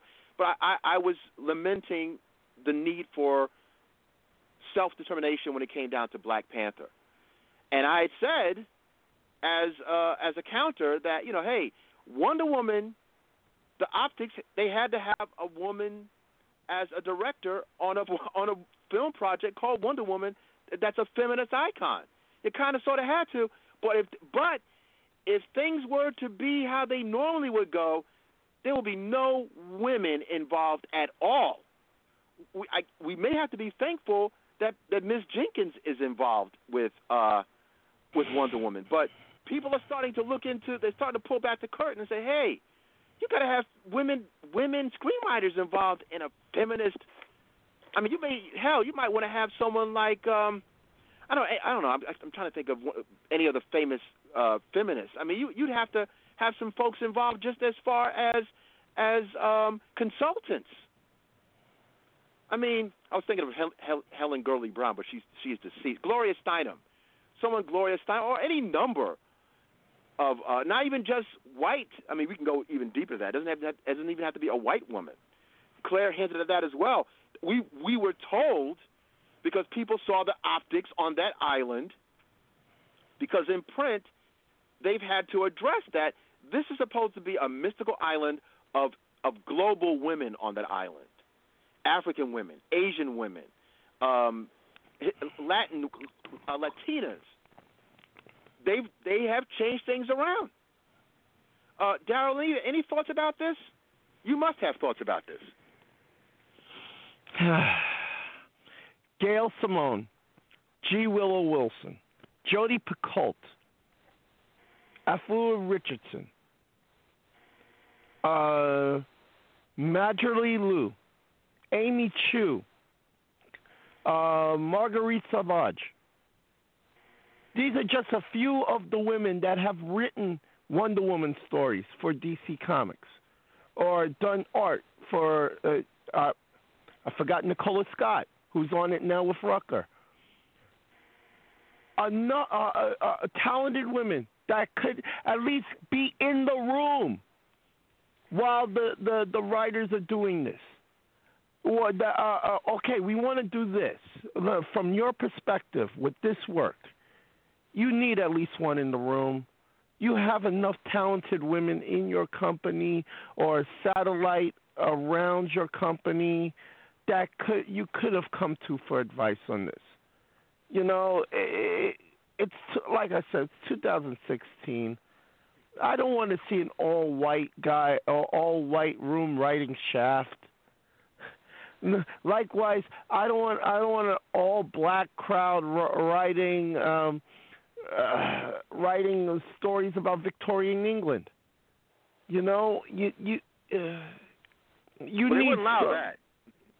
Some things remain consistent, Darrell. We know that they would not allow. Well, I'm just using it to prove the point. You know, you do need representation in the room, right? And they have enough talented people in that company.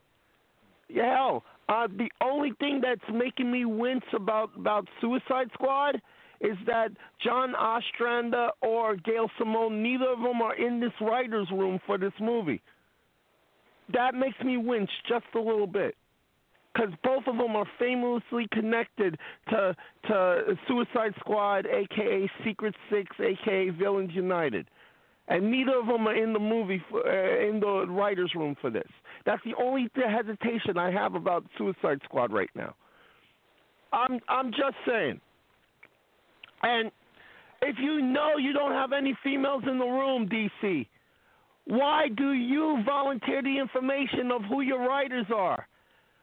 Being who Wonder Woman is and what she represents, didn't you think that would make a lot of females mad? Who is your public relations person? It's not a matter of volunteering. It's just a matter of public record. It's on IMDb. It is posted. It's official, and it will be obviously in the credits when the movie scroll does the intros and the outros. It's just a fact. Yeah, so it's not a matter of, whether they volunteered or withheld. We would find out eventually regardless. The point is that why is this okay? Why is it okay for three dudes to write a woman's story? Hey. It sounds like my argument last week. Honestly, ago. they don't have vaginas. how are they gonna, intimately know what a woman goes through when she's weak, when she's strong, when she loves, when she's in fury? Like, what are you gonna really attest to as an observer when you yourself don't really understand? That's what I'm so disappointed hearing that. After all these years, we've got Wonder Woman up and running on screen after so many failed attempts by other men, and then here we go. 3 men are credited as writing the story. Well, and you know something, Claire? It's funny that you say that because I did this. I'm going to have to go into this briefly because it makes sense that sometimes when there's a certain level of arrogance, that they're not going to hear you. This is about being arrogant. I brought this up again. I got to go into this. I have to go into it again, but it's because it's the same damn thing. When I brought up this deal about the Black Panther, I know people are probably groaning because I've said this 1,000 times on the show, but what you just said applied to my feelings about Black Panther, and I see that it had straightened itself out. Maybe folks from Marvel heard us. I believe stuff like that because we don't know who's listening to our shows. We have a lot of listeners. I had said that just as the Bessie Smith story on HBO, which was done masterfully by Queen Latifah, Dana Owens, when she did that, Dana Owens, we may or may not know about her sexuality, but it's somewhat out there that she may be of an alternative lifestyle, and that the director was also a notable lesbian, a lesbian of color, that in order to convey what it meant to be a bisexual blues singer in the 30s, you might want somebody that has something to do that may have a clue about that experience, and it made for a better movie. Sure, you could have a straight white male, which would have normally been the case. Straight white males are able to tell everybody's story except for the people themselves. So the way that HBO special played itself out, all the accolades and all of the attention that movie had gotten, probably because it was a little bit more accurate with the folks behind and in front of the camera. When I said Black Panther, you may want black male representation for that. I was told, no, we need to have a sister involved in that. It doesn't matter. It's all about being black. I'm saying, wait a minute, you're not listening to me. So it is important that with some of these projects, you may want to have a little bit closer connection to the character. But when there's arrogance or when there's agendas afoot, people aren't listening. And the normal way of business is very much about white male hierarchy. That dictates everything. Even with Bendis looking out, and I say in quotes, with Rihanna Williams for Iron Man, I would be very interested. I'm going to buy the book, but I would really be interested to see a black or a woman of color millennial writing a millennial story. It just makes sense. There's going to be little things going on with a person who knows about that character that would make it that much more interesting than a middle-aged white dude. I'm just saying.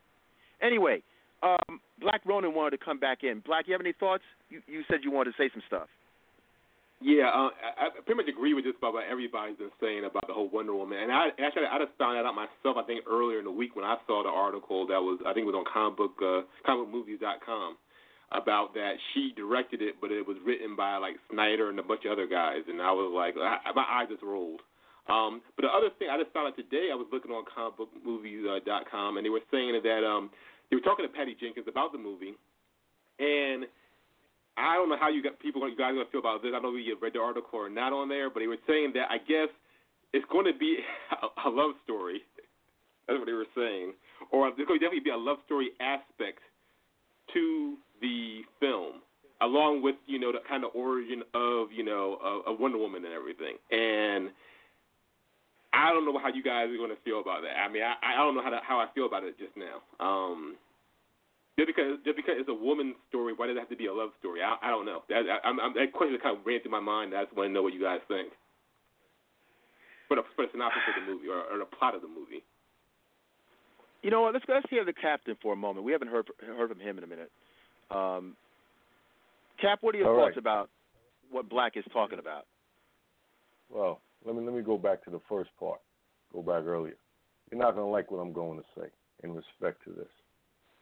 No one's not going to really like what I'm going to have to say. You see, when we're dealing with Hollywood, you know, they are, as Afronerd said, they're creatures of habit. They look at their little falsified sheets and they say, well, we haven't done it this way before.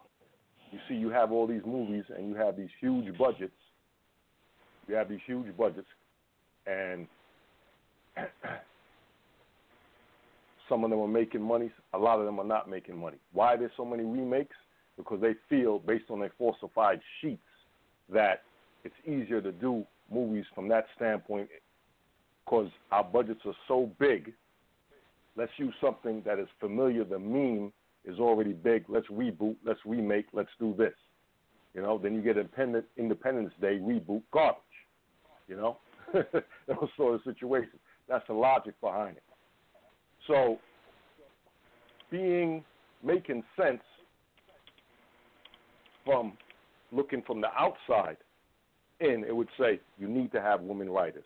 It probably should have, if 3 people are involved with the script, it should be 2 women and maybe 1 man. Or it could be all 3 women. You know, you have a woman director.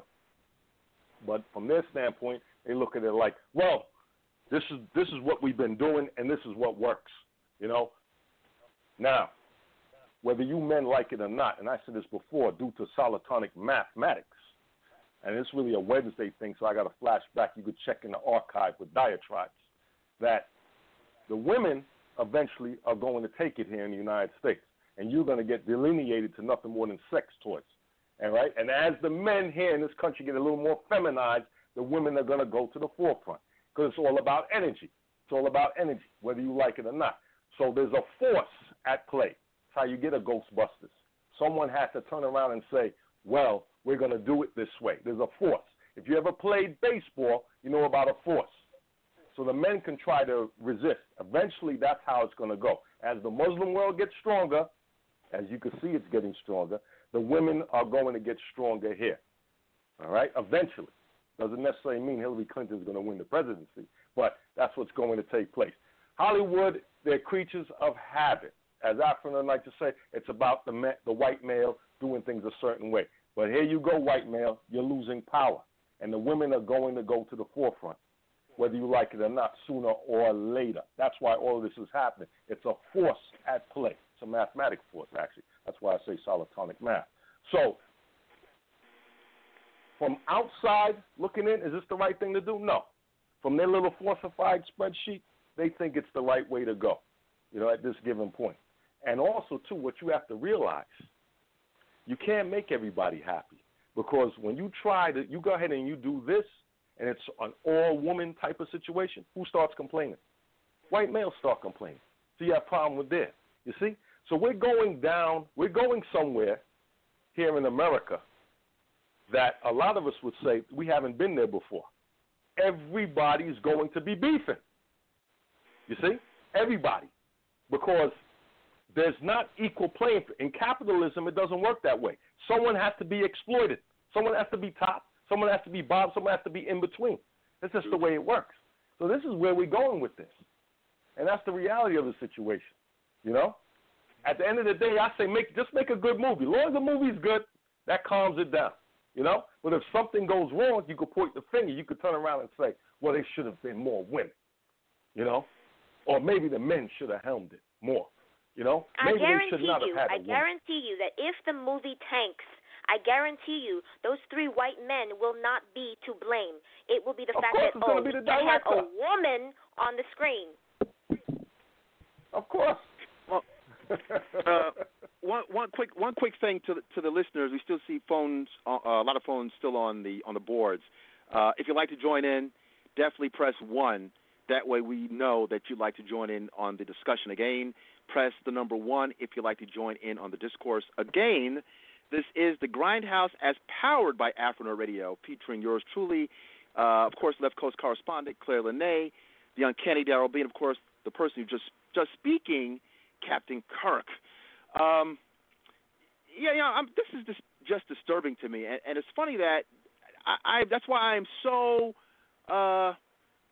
focused on Black Panther, because it seems like everything is riding on that. But Wonder Woman is very much in the same kind of bailiwick. It's the same kind of thing where it's a minority group or a protected class. In this case, it's a woman or it's women. But Captain may be onto something, because hey, Hillary Clinton is, I think, sometime this week going to disclose who her running mate will be, and it would be very interesting if we see Elizabeth Warren on that ticket. If that goes down with 2 women on the ticket, that's going to say it all. Although I still think there's a little bit of white privilege there, because Barack Obama could not choose a man or woman of color to be on his ticket. So the power play will still be in effect. But it will still be interesting as far as optics for 2 women to run this country. And if 2 women run this country, and if they do a good job, that's going to say a lot.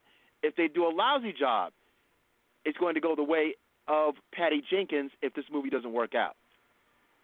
I find it fascinating. All right. And also I see that our friend John Hutton says that I, for one, welcome our female overlords.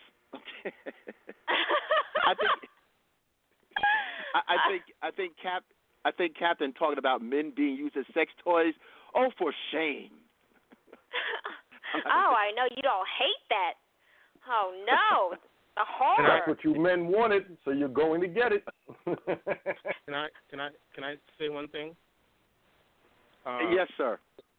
Any conversation where the word vagina pops up, I'm in. Thanks, Claire. Yeah. Hey. I wasn't going to say anything, but anyway, don't let me cut loose. All right, let's move things along a little bit. Actually, I want to actually talk about still on Wonder Woman. I know Daryl must have something to talk. Before we get into this Pokemon augmented reality nonsense, because that's not. I gotta hold off on that. That's going in a different universe. That's further evidence that the apocalypse is coming. And I'm talking about the movie. Before we get to that, Frank Cho, perhaps one of my favorite artists, and I think it has something to do with what I think the way he draws has something to do with what Q just referenced. I must say, he knows how to draw a female form. I think he hangs with the brothers a lot. Definitely. I say that to be funny, but to be truthful. The way he draws his women is par excellence. But there's an issue. Frank Cho walks off of Greg Rucka's Wonder Woman because he feels he's being censored. I think even he has not. He's not reading the writing on the wall. Women are reading comic books now, and he has been critiqued for drawing over-sexualized women.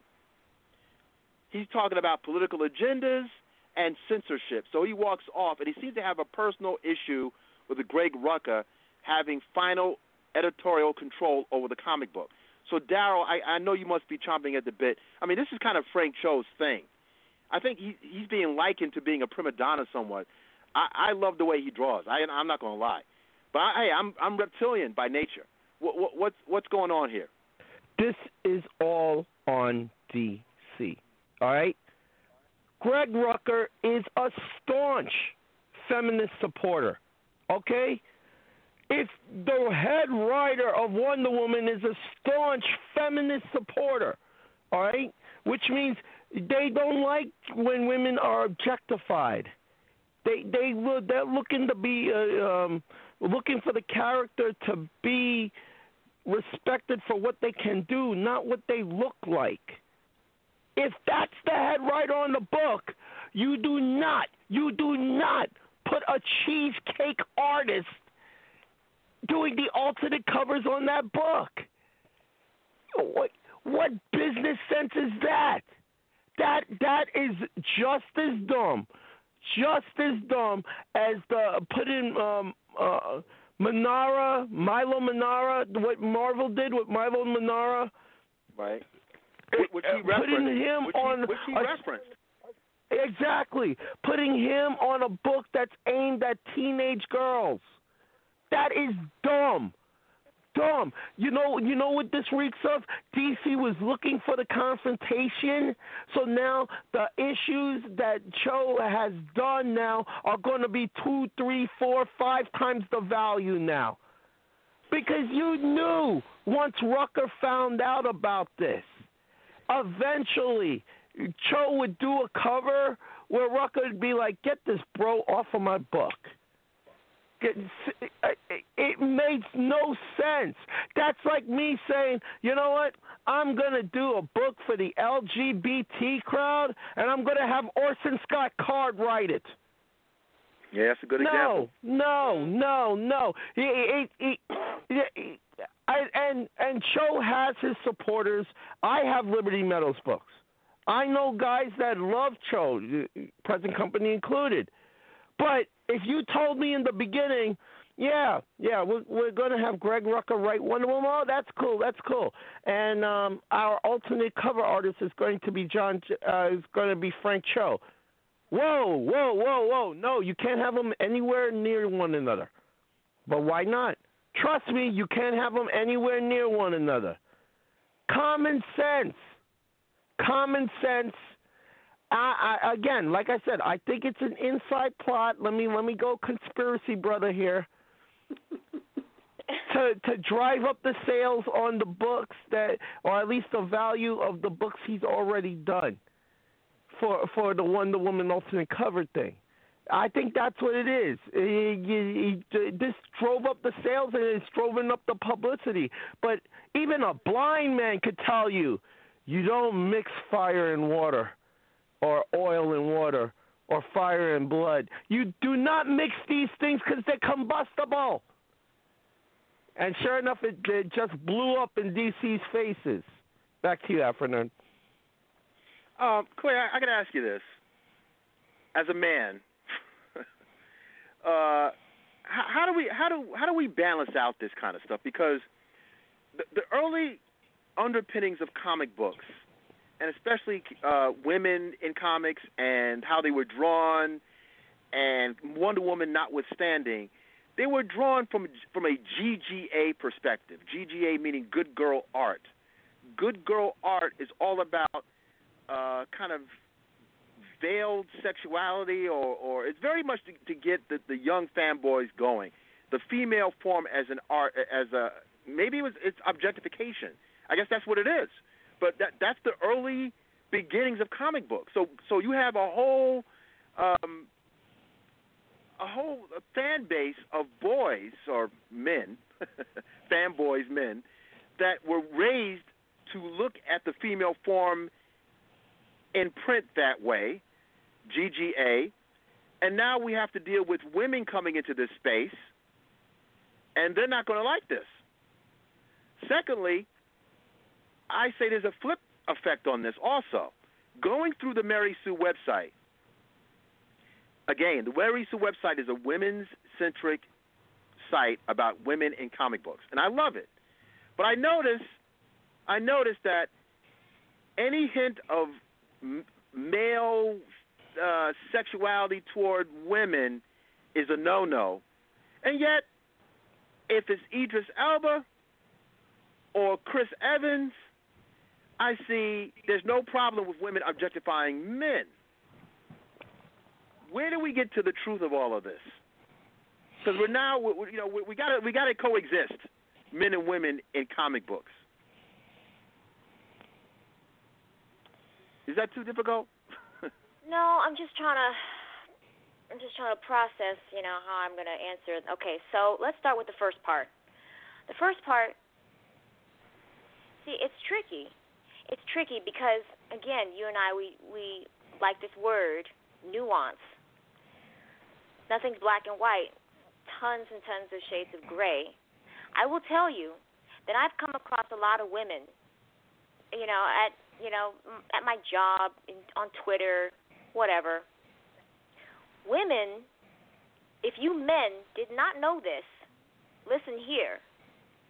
Women are just as guilty and women are just as capable of objectifying other women. Women can be extremely cruel to each other because we know all of our insecurities. We know how each other ticks. So we know exactly what to kind of pick at, what to kind of pinpoint in terms of tearing somebody down, because from get-go, our culture has taught us that we need to only validate ourselves by how we look. So it's not just men. Women do it too, and they still do it. They still do it. This whole, feminist uprising thing, I mean, it's prevalent, it's strong, it's loud, but they're up against a lot. They're not just up against men, okay? I don't know how they would necessarily reconcile this in the comic book world, smoothly. I wouldn't expect them to, because you're right. For how many decades now that comic books have existed, men have grown very accustomed to seeing proportions of women's bodies that are very ridiculous. You have been taught that this is the ideal form a woman should take. So I don't know. I don't know when we're going to find any sort of balance in that scale in terms of, not having censorship of one's expression of art, of how to draw someone, whatever, and also the fact that we've got so many more women reading comic books and getting into this world, not to piss them off and feel like, wow, do I not belong here? Do you not want me here since you only want these girls that are a bunch of tits on a stick, or just basically running around kicking ass but half naked for some reason? In terms of the other way around, let me tell you, Claire. I don't know. It's not the same thing to objectify a woman as it is to objectify some man's arms and his pecs and his abs. It's not the same thing. Can I? I'm sorry. Claire, are you done? I wanted to jump in real quick. Go ahead. I'm looking at this guy's art, and I remember this guy. I think he did Age of Ultron or did some... Yes, he did. Yes, right. he did. Okay. Janet Van Dyne comes to mind. Janet Van Dyne. I'm just putting it out there. Go ahead. The guy's an excellent artist, but his art is yes. fine. His art is sleazy. There, in my comic book store, I took my son into the store a couple times, and right on the centerpiece display, there is that cover, and I didn't know this was the guy. I should have known it, but I think it's a West Coast Avengers issue with Scarlet Witch on the cover, and she's wearing this impossibly, I don't know how you do it. It impossibly covers all the naughty bits of her body, and it's like, it's the most ridiculous thing I've ever seen. This guy, it's clear he's objectifying women. Now, he doesn't do it all the time, but come on. I'm looking at some of the artwork he's done, some of the covers. Most of the women are in these sexual poses, very suggestive poses. I mean, listen, I'm a guy. I get it, but for real? So I don't know. Well, listen, that's what I'm talking about. I think he has to understand. I mean, listen, there's a couple things going on here.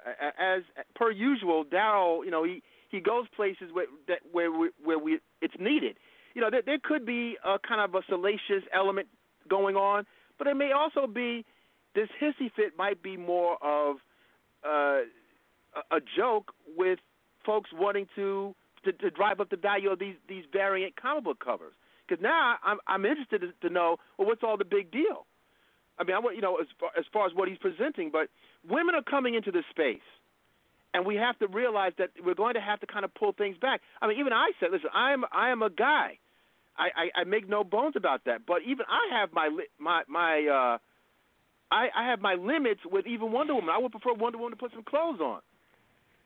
I say that because I want her to be on equal footing with the other male characters. You have Superman and Batman fully dressed, and they have a woman in a bikini, and we're going to believe that she can really kick ass.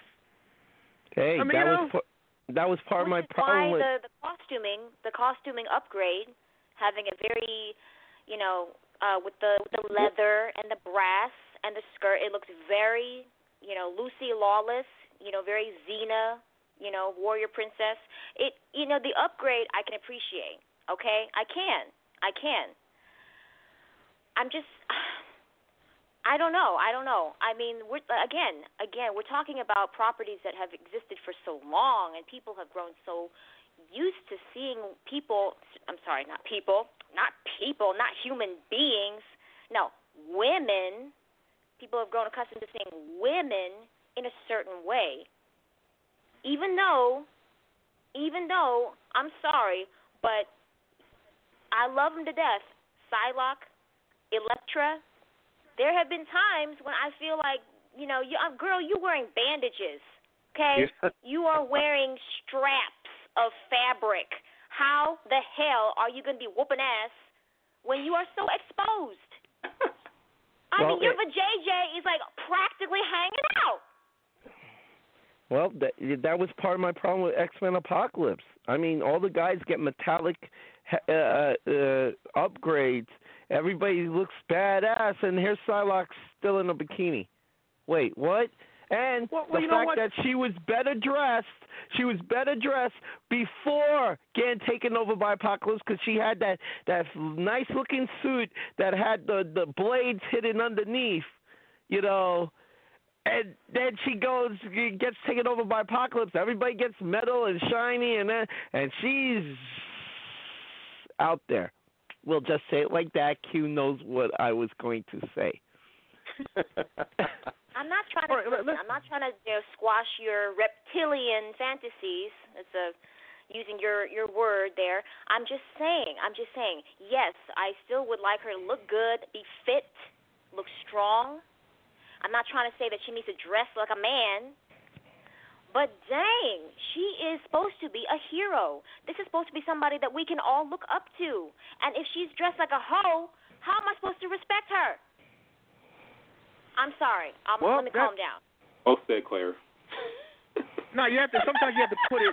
Sometimes you have to say it straight. I mean, that's exactly what's going on. And again, as much as I appreciate the female form, but I'm still a comic book geek, and I still want plausibility, and I want equality, and I admire the Wonder Woman character as well. I'm invested in this Wonder Woman film, but I've always felt like at some point, to be honest, when I was a kid looking at Linda Evans, is it Linda Evans? No, Carter. Not Linda Evans. Linda Carter. Pardon me, get it wrong. Yeah, Linda Carter. I wasn't thinking about that at the time. It was perfectly okay for her to be in a bikini running around like that, but as you become an adult, you say, well, okay, you're not going to be kicking ass. There's got to be some plausibility. Even Catwoman, they've corrected to a large degree, where she's wearing a utilitarian costume where it still accentuates her form, but it also tends to look a little bit more believable to me. And it adds to the storytelling process for some reason. But if you have a woman dressed as like some kind of, some kind of S&M goddess, although that's what Wonder Woman is on some level. Well, I mean, Marsden did create her like that. She was always in chains. I mean, there was a subversive thing going on with Wonder Woman in its early development. Beyond that, let's move along. We got a couple of minutes remaining still, 20 minutes remaining. I want to actually move things around just a bit. Let's talk about this deal with fandom, fan films. Q, you didn't take kindly. I don't know if you actually saw any of this stuff. You didn't take kindly to the Star Trek fan films, and I have to admit, I'm a little late on this. I'm pretty sure Daryl's already aware of this. The Star Trek Continues original series. It's on YouTube, but there's a number of these Star Trek fan projects, and also this He-Man cartoon that was made by Super 7 that's coming out in a few weeks, that was made to look exactly like the classic He-Man cartoon. So it's literally almost indistinguishable from the cartoon from the 80s. And it's going to be seen in a parking lot somewhere in California, I believe. And then it's going to go on the internet. Is it possible that we're reaching a point where what's happening in fandom is almost matching what's happening in the commercial space? Well, I'll fill that real quickly. I'd say yes. And my opinion is that you see technology becoming so less and less expensive that people, college grads can sit in their basement and put together these brilliant films for a fraction of what it costs a movie studio to do, but they're using the same technology. So, yeah, I'd say that, I've seen some fan films and I'm like, what? How is that possible? I need to step up my game. I'm in the business. So, yeah, I think so. And by the way, I didn't really have a problem with the Star Trek thing. It just looked like a porn parody. And I'm like, 15 minutes in, I'm like, okay, let's move on. Well, I mean, the original series, you thought it looked like a porn parody, but I would disagree, because the original series, I mean, they have the exact set of the original series. I mean, you have to put yourself back into 1966. I mean, that's what they had to work with. The Wild Wild West TV series, from my understanding, even some of the props they used were the same. So I'm just looking at it from what it looks like, as if it were William Shatner and Leonard Nimoy doing their thing. And I have to admit, I'm looking at even we talk about this on air quite a bit. The Spock with a Beard episode of the original series, where it was speaking of Claire being a doppelganger, it was the evil doppelgangers of the original Star Trek crew, and Spock had a beard as the quote unquote evil doppelganger. Well, this Star Trek Continues YouTube thing, which I think was a Kickstarter campaign, they continued what would have happened after the good Spock left and went to his universe. And I have to admit, it felt like the original series. It felt the guy that plays Kirk has his mannerisms. He looks like him. They have the gentleman that plays Scotty is James Doohan's son. And I had to keep on looking at it. I said, damn, he looks like Scotty. Well, that's his son. Lou Ferrigno plays in green makeup an alien in one of the other shows. Erin Gray from Buck Rogers was Buck Rogers. She's in it. I mean, you start to see some of these people. Michael Dorn, Worf, is the voice of the computer. I mean, these people are actually doing the damn thing, and I can't laud enough about Star Trek Continues. It really does feel like it continued. I have to give it up on that one. Darren, what are your thoughts about? You're saying it's like a new series on YouTube? I'm sorry, Claire. What is that? You said that this was some sort of a web series on YouTube? Yeah, well, what's going on is there are a number. I mean, you have Star Trek fanatics. I can't even say if Star Wars has this. I'm pretty sure Star Wars people probably have this, but the Star Trek people, and because I'm a Star Trek person, and Q knows that, I have to admit the Star Trek fans have a number of series based on different timelines or different versions of the Star Trek mythology. And many of these web series are quite good. Matter of fact, some of them are almost indistinguishable from the stuff from the other stuff. So this Star Trek, it's called Star Trek Continues. And I think it's about maybe 9 episodes, but it has I'm talking about the exact same studio that they used. I don't know how they did it, but it looks to be the same from the 1960s. And they have people that really look like they really favor a lot of the characters from the 1960s. So when you look at it, it gives you the feel of 1966. Wow. Well, and that's just part. a number. That's part of the reason why when Star Trek Paramount issued the new rules for fan films, people got mad. Because essentially the fan films can just take the story in whatever direction their imagination wants. You know, it's sort of like, and we're going to get into it. It's sort of like the Pokemon Go for Trekkies. Like you're not set in one place. You could take whatever story and branch out and go 10 years in the future, go 10 years in the past, go to this alternate dimension. You know, what if this happened here, and how would that have changed the timeline? And the possibilities were endless. And then Paramount puts these rules into place, and you're like, why are you trying to put us in a box now?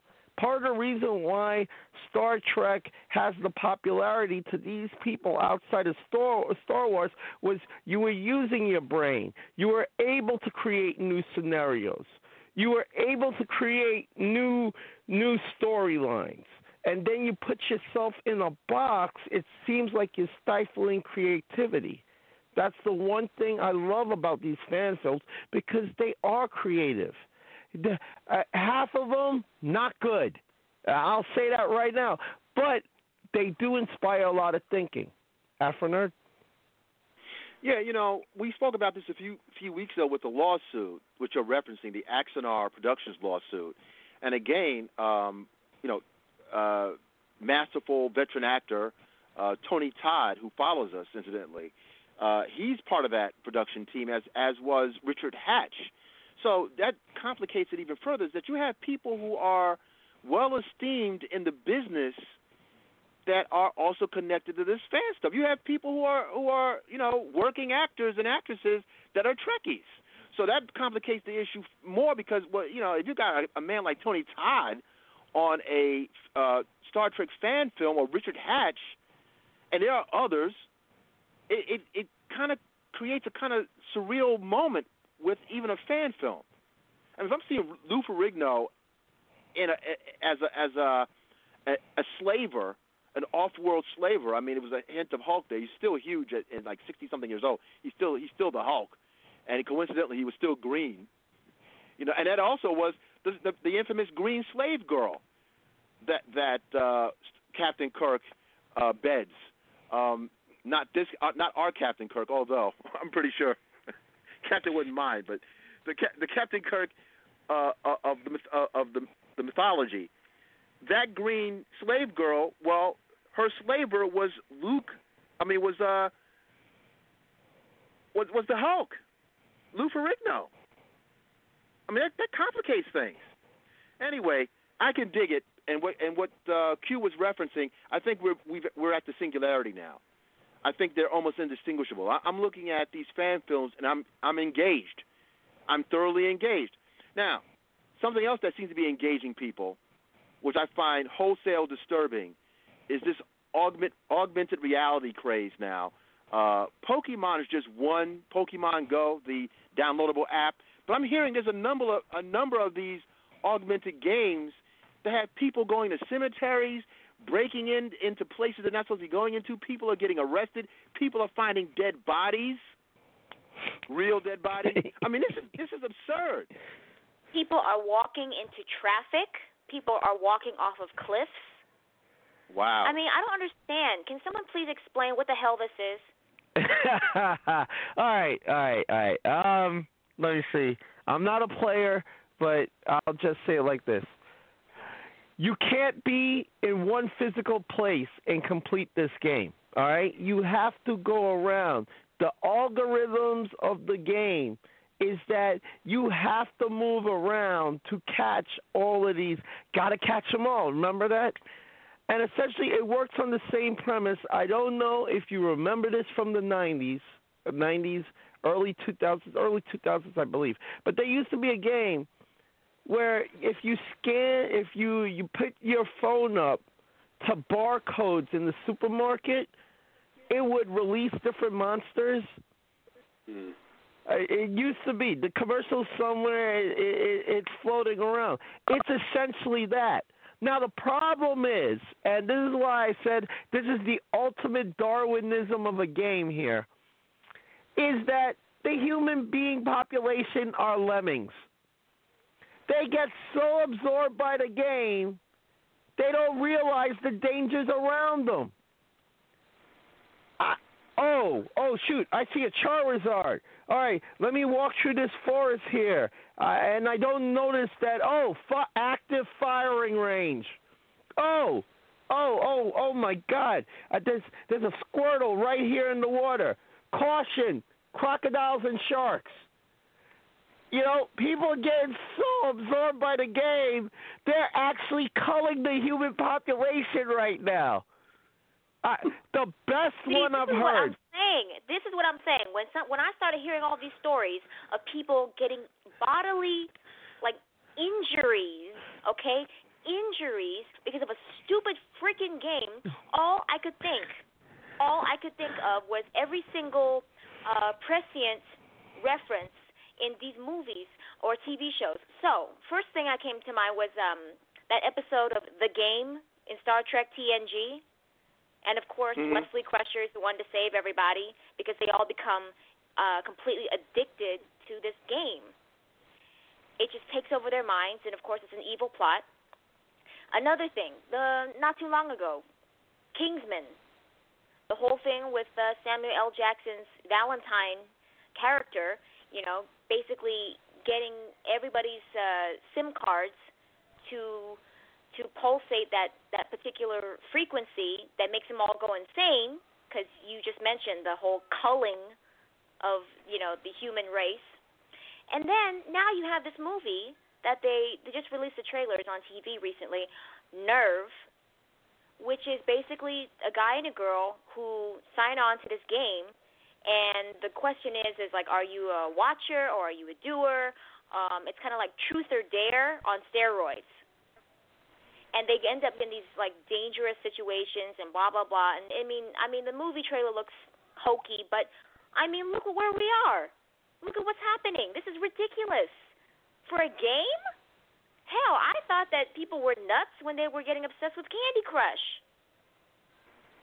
Basically it's a jacked up version of Tetris. So I get it. I love that game. I miss it. But to walk into traffic, to walk off a cliff, to break into a cemetery, to have movie theater owners now put, a stipulation, no talking, no texting, no Pokemon Go? Are you kidding? What is happening? Well, listen, I've mentioned this before on other shows, not just the GrindHouse, about how, the culture is coarsening. I guess I'm channeling our president, where he said the culture is coarsening. When you have people going into a cemetery while people are mourning, true story, it's all there's the breakdown of society at this point. I like video games myself. I don't know if I can do the augmented reality thing. It just doesn't interest me. Hell, if it was done in a more respectful way, where you got some of these younger folk out of their dens and living rooms to live life, that would be cool. But there appears to be no sense of respect or of space, of personal space. Again, you have people going into areas where people have met their final resting place, and their relatives are there mourning, and people are trying to find the latest Pikachu. That's my issue with this augmented reality thing with Pokemon Go. Now, I know that in China there's another augmented reality game that's also kind of a craze.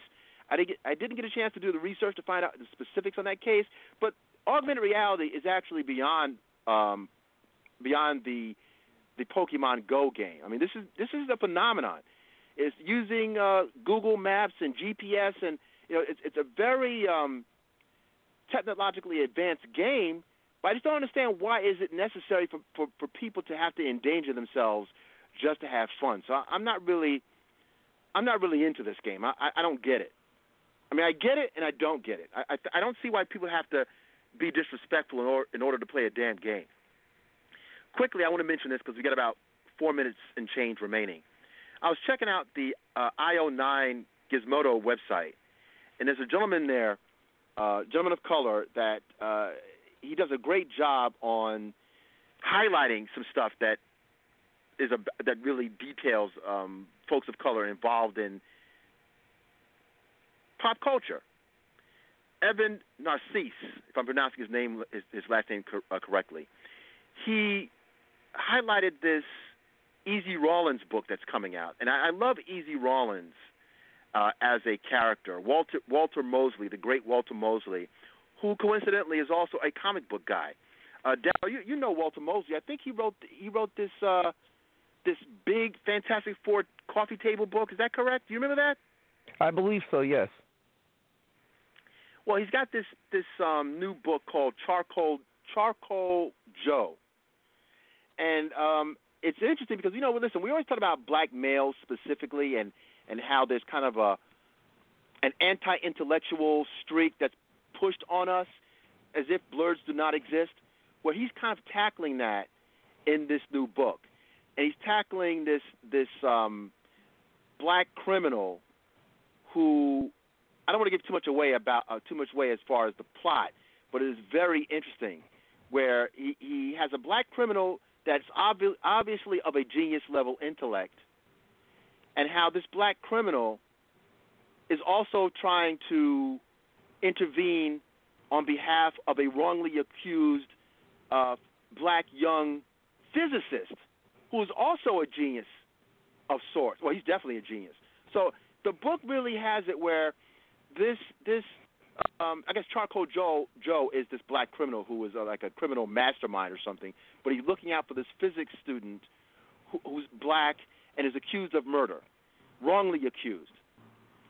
And I guess it kind of juxtaposes both sides of black intellect. And this is Walter Mosley.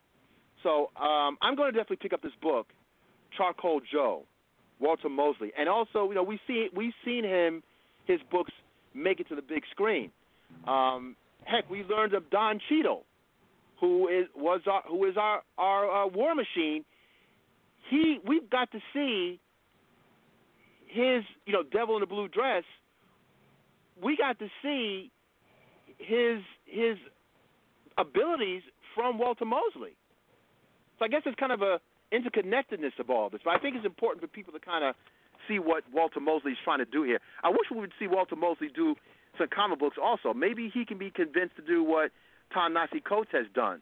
I'm pretty sure he would bring more people into the comic book print space also. What are your thoughts about this book and what it kind of means, Darryl? Well, what I want is education.